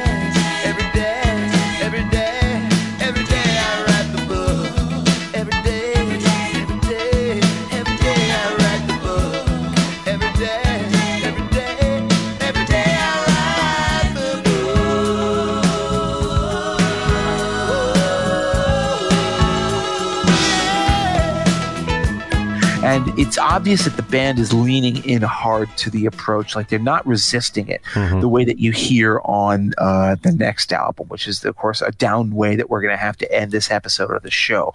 But there's stuff like as I said, Love Went Mad, I really think is good. I'm not as much of a fan of Invisible Man as you are, Scott. I think it's a disappointing end to a song that was better when it was Seconds of Pleasure or when it was 25 to 12. But the one that you guys didn't mention, unless I misheard, is Pills and Soap, which is another one of his anti-Thatcher rants. I think this one's about sort of the Falklands War. I think it was actually about the general election that was coming up in 1983. Yes. Right. And he had to lie about what it was about to get it played. He had to say, it's just about how man treats animals. Exactly. And it's I think his other point about it is that it's influenced by like Grandmaster Flash, and the message basically. And you'd be hard pressed to get that from the song, but you get a pretty interesting sort of drum machine beat and piano music, along with Elvis's typically coruscating lyrics. I think that there are lots of good stuff on this record. My only complaint really about it is that I prefer The World and His Wife as its original sort of acoustic ballad version that you can find on the bonus tracks than I do to this sort of like bawdy kind of like horn ranting knees up sort of thing that you get at the conclusion of the record. But I think Punch the Clock is better than people say it is, which is not something I can say about Goodbye Cruel World, an album that Elvis Costello, in 1984, he released this record. This is the last record that he did with the Attractions before breaking them up temporarily. And in every single reissue of this record that he has written liner notes for, he opens by saying this: "Congratulations, you've just bought our worst record." He's not wrong. And the rap on this record is that it's a great album. It's an album. It's a bad album, but it's an album full of great songs that are badly recorded. And I, for years, tried to believe that as the hook for it, and I don't. I can't bring myself to believe it. I just think that he was at a low point, an emotional and a psychological nadir, maybe even a creative nadir with the Attractions, the rest of his band, and the result just spills out all over a record that fails in almost nearly every respect. But there are some redeeming moments, none that I would certainly want to highlight as an emphasis or something that you must have to hear, except for, randomly enough, a demo track, which is the best thing that's on the 2 CD ratio of this album, is a demo of a song that he recorded later on. What do you guys think? Pretty much with you as far as your lack of enthusiasm about this album, but it's kind of understandable to diagnose how this happened. First of all, unless you were really trying consciously to avoid it, just the productions of the mid '80s could render an album irrelevant for all time. There are so many albums that have good songs that are just overproduced or soullessly produced. And Elvis had just with Punch the Clock kind of leaned into the commerciality, and on this one is admittedly unfocused, uninspired, and is as fed up as he's ever going to be with the band. And it shows. And like you said, while there are some moments where I've heard the songs performed better later, one I'll give a nod to is Joe Porterhouse, the oddly titled Joe Porterhouse. When I was re-listening to the album in preparation for this episode, I forgot how good that song is. Please don't wake and let him sleep. It's a moment she can keep, like an old bus ticket or a photograph. Resting on the mantelpiece while for the wicked there is no peace. She says it's not his time to go while we were nearly lovers years ago. Now what is left for me among the broken branches of the family tree?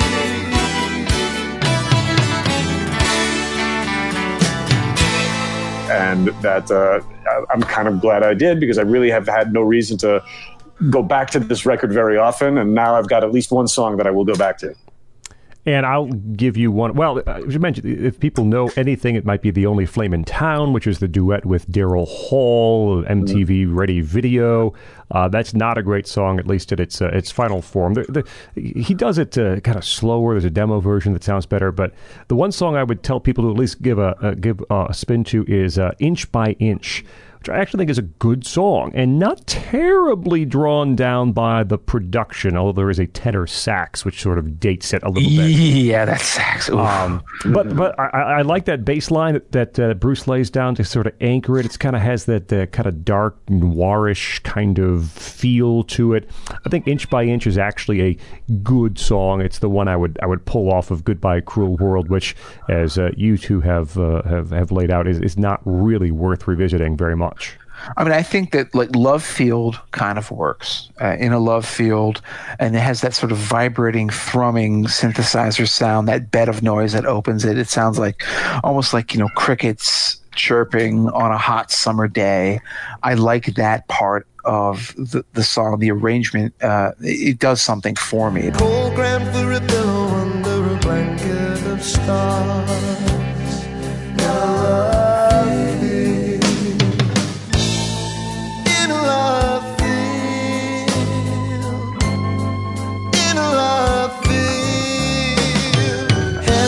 That startle the embrace of powers.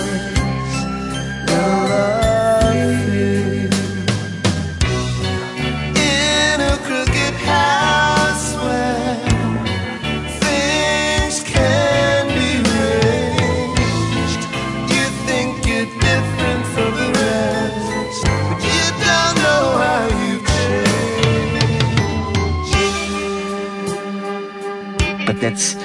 even there's some chintzy synthesizer sounds on it that just sound so un-Elvis, un-Costello-like, and it's not even like you. Well, maybe you could blame Langer and Winstanley, but I don't know if you can, because you didn't hear that kind of noise on Punch the Clock, which is strange. So like it feels like everyone was out to lunch here on this album. It's ironic that the best song on this record is the one that is a cover song, which is I Want to Be Loved. The version that they finally did for the record, unfortunately, suffers. It was a single. It was released as a single, but it suffers from all of the same production ticks that inflect songs like The Only Flame in Town has this screechy synthesizer, these weird decisions to introduce new chordal shapes into the otherwise very simple structure of the piece.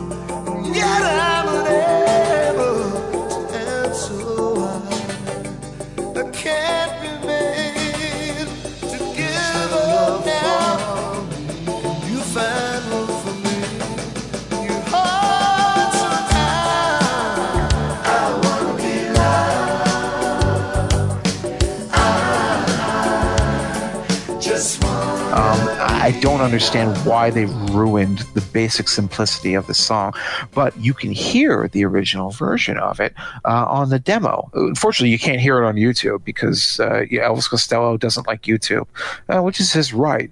So you don't get a lot of those songs, those obscure outtakes, which is why hopefully we can excerpt them for you here on the show.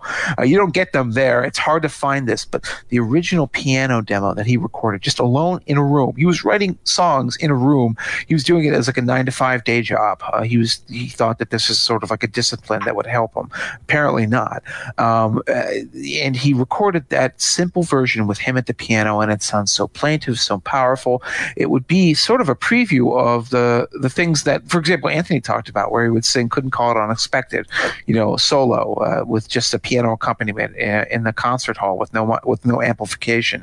This is the early version of that. This is the early version of Elvis sort of developing a powerful vocal style that isn't reliant on tricks or isn't reliant on harmonies, isn't reliant on amplification.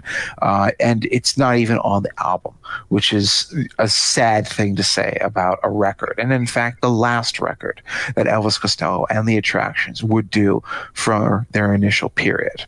Well, what an appropriately titled album.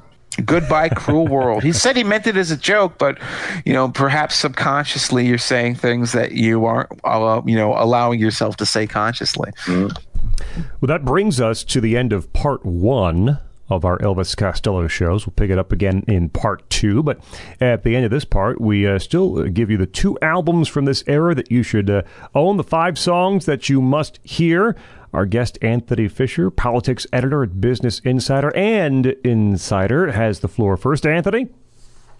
Okay, the 2 albums, if I was just going to say albums and play it straight, I would say Get Happy and Imperial Bedroom, but I'm going to throw a curveball because I'm going to recommend Live at Hollywood High, which we didn't discuss, but which I believe should count as canon, because it really does capture just the absolute frenetic energy of Elvis Costello and the Attractions, basically through the first 2 albums. So now I got to ask you, Anthony, are you talking about the mere EP or the full-length reissue that was thrown out on that recent Armed Forces set?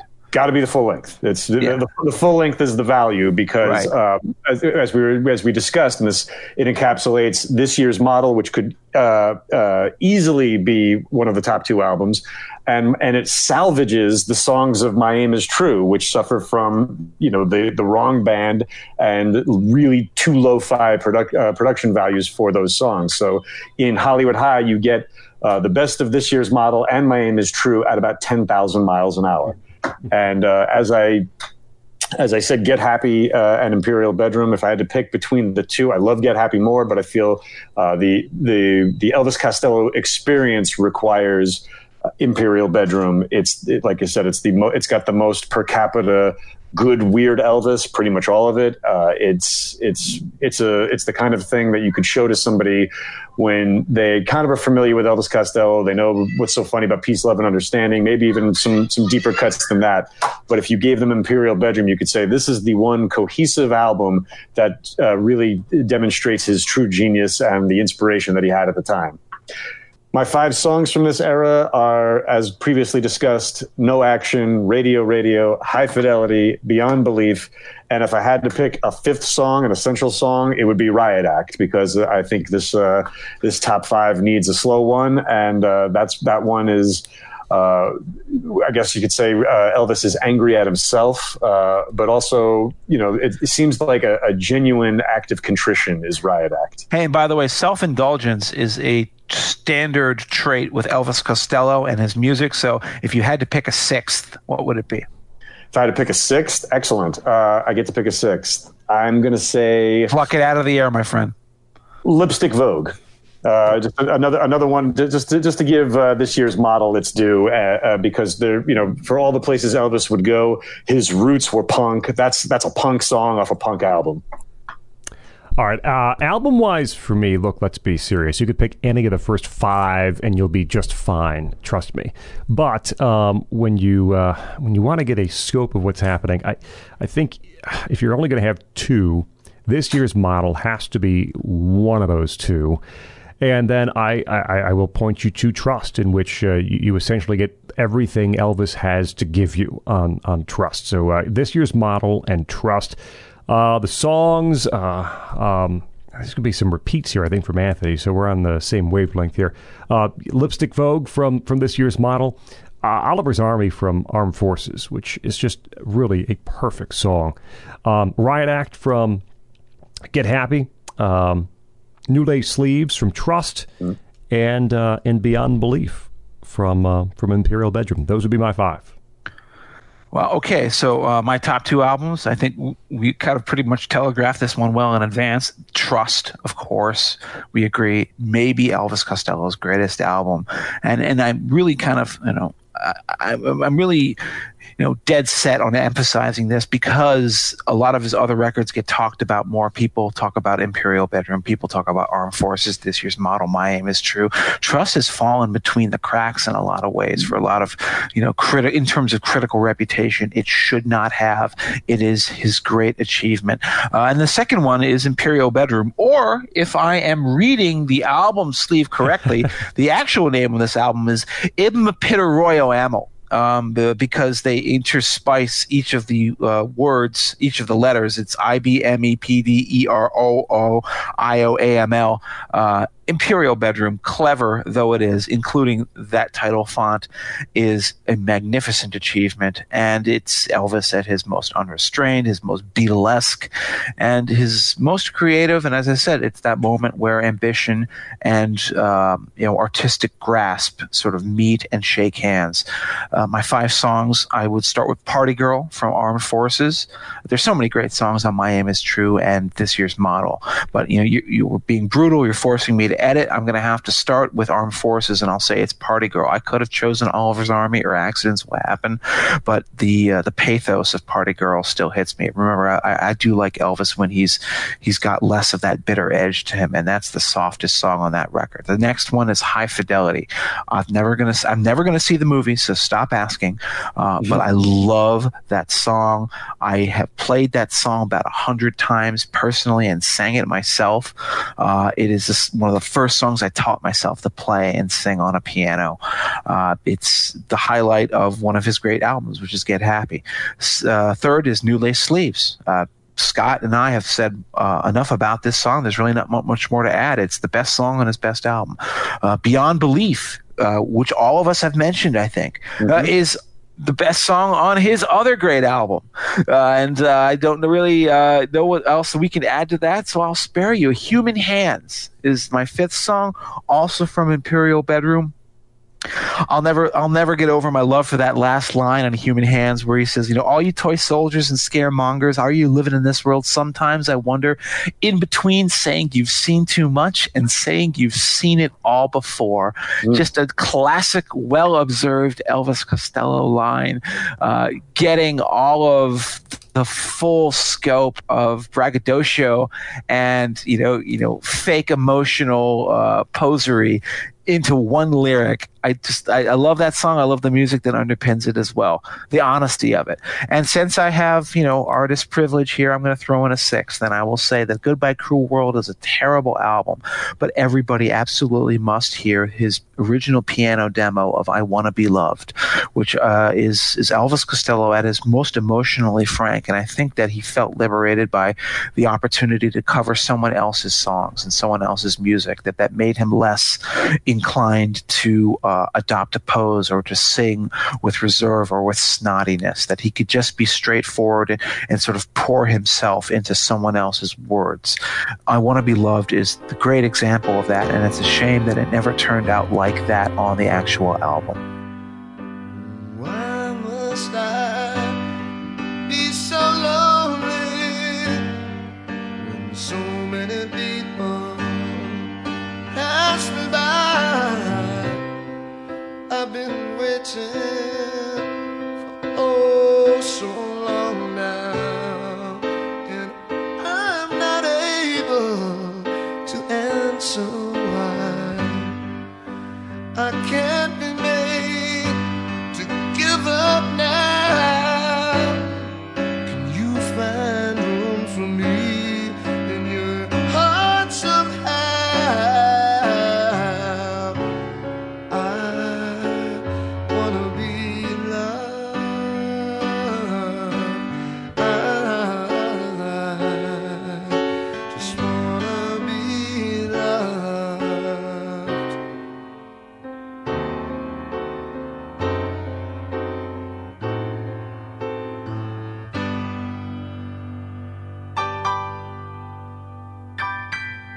There we go. The Political Beats look at the first portion of Elvis Costello's career. We thank our guest, politics editor at Business Insider and Insider, and producer of the Fifth Column podcast at WeTheFifth.com, at Anthony L. Fisher on Twitter. Anthony, thanks for joining us in part 1, and we hope you'll return for part 2 because we don't have a second plan. Yeah, no, there's plenty to get to in many different directions. All right, many more albums to get to, Jeff, before part 2. Indeed, and I hope you're happy now, folks. At Esoteric CD on Twitter. For him, my name is Scott Bertram. Find me at Scott Bertram. Subscribe to our feed. New episodes, iTunes, Google Play, Stitcher, TuneIn, or nationalreview.com. This has been a presentation of National Review. This is Political Beats.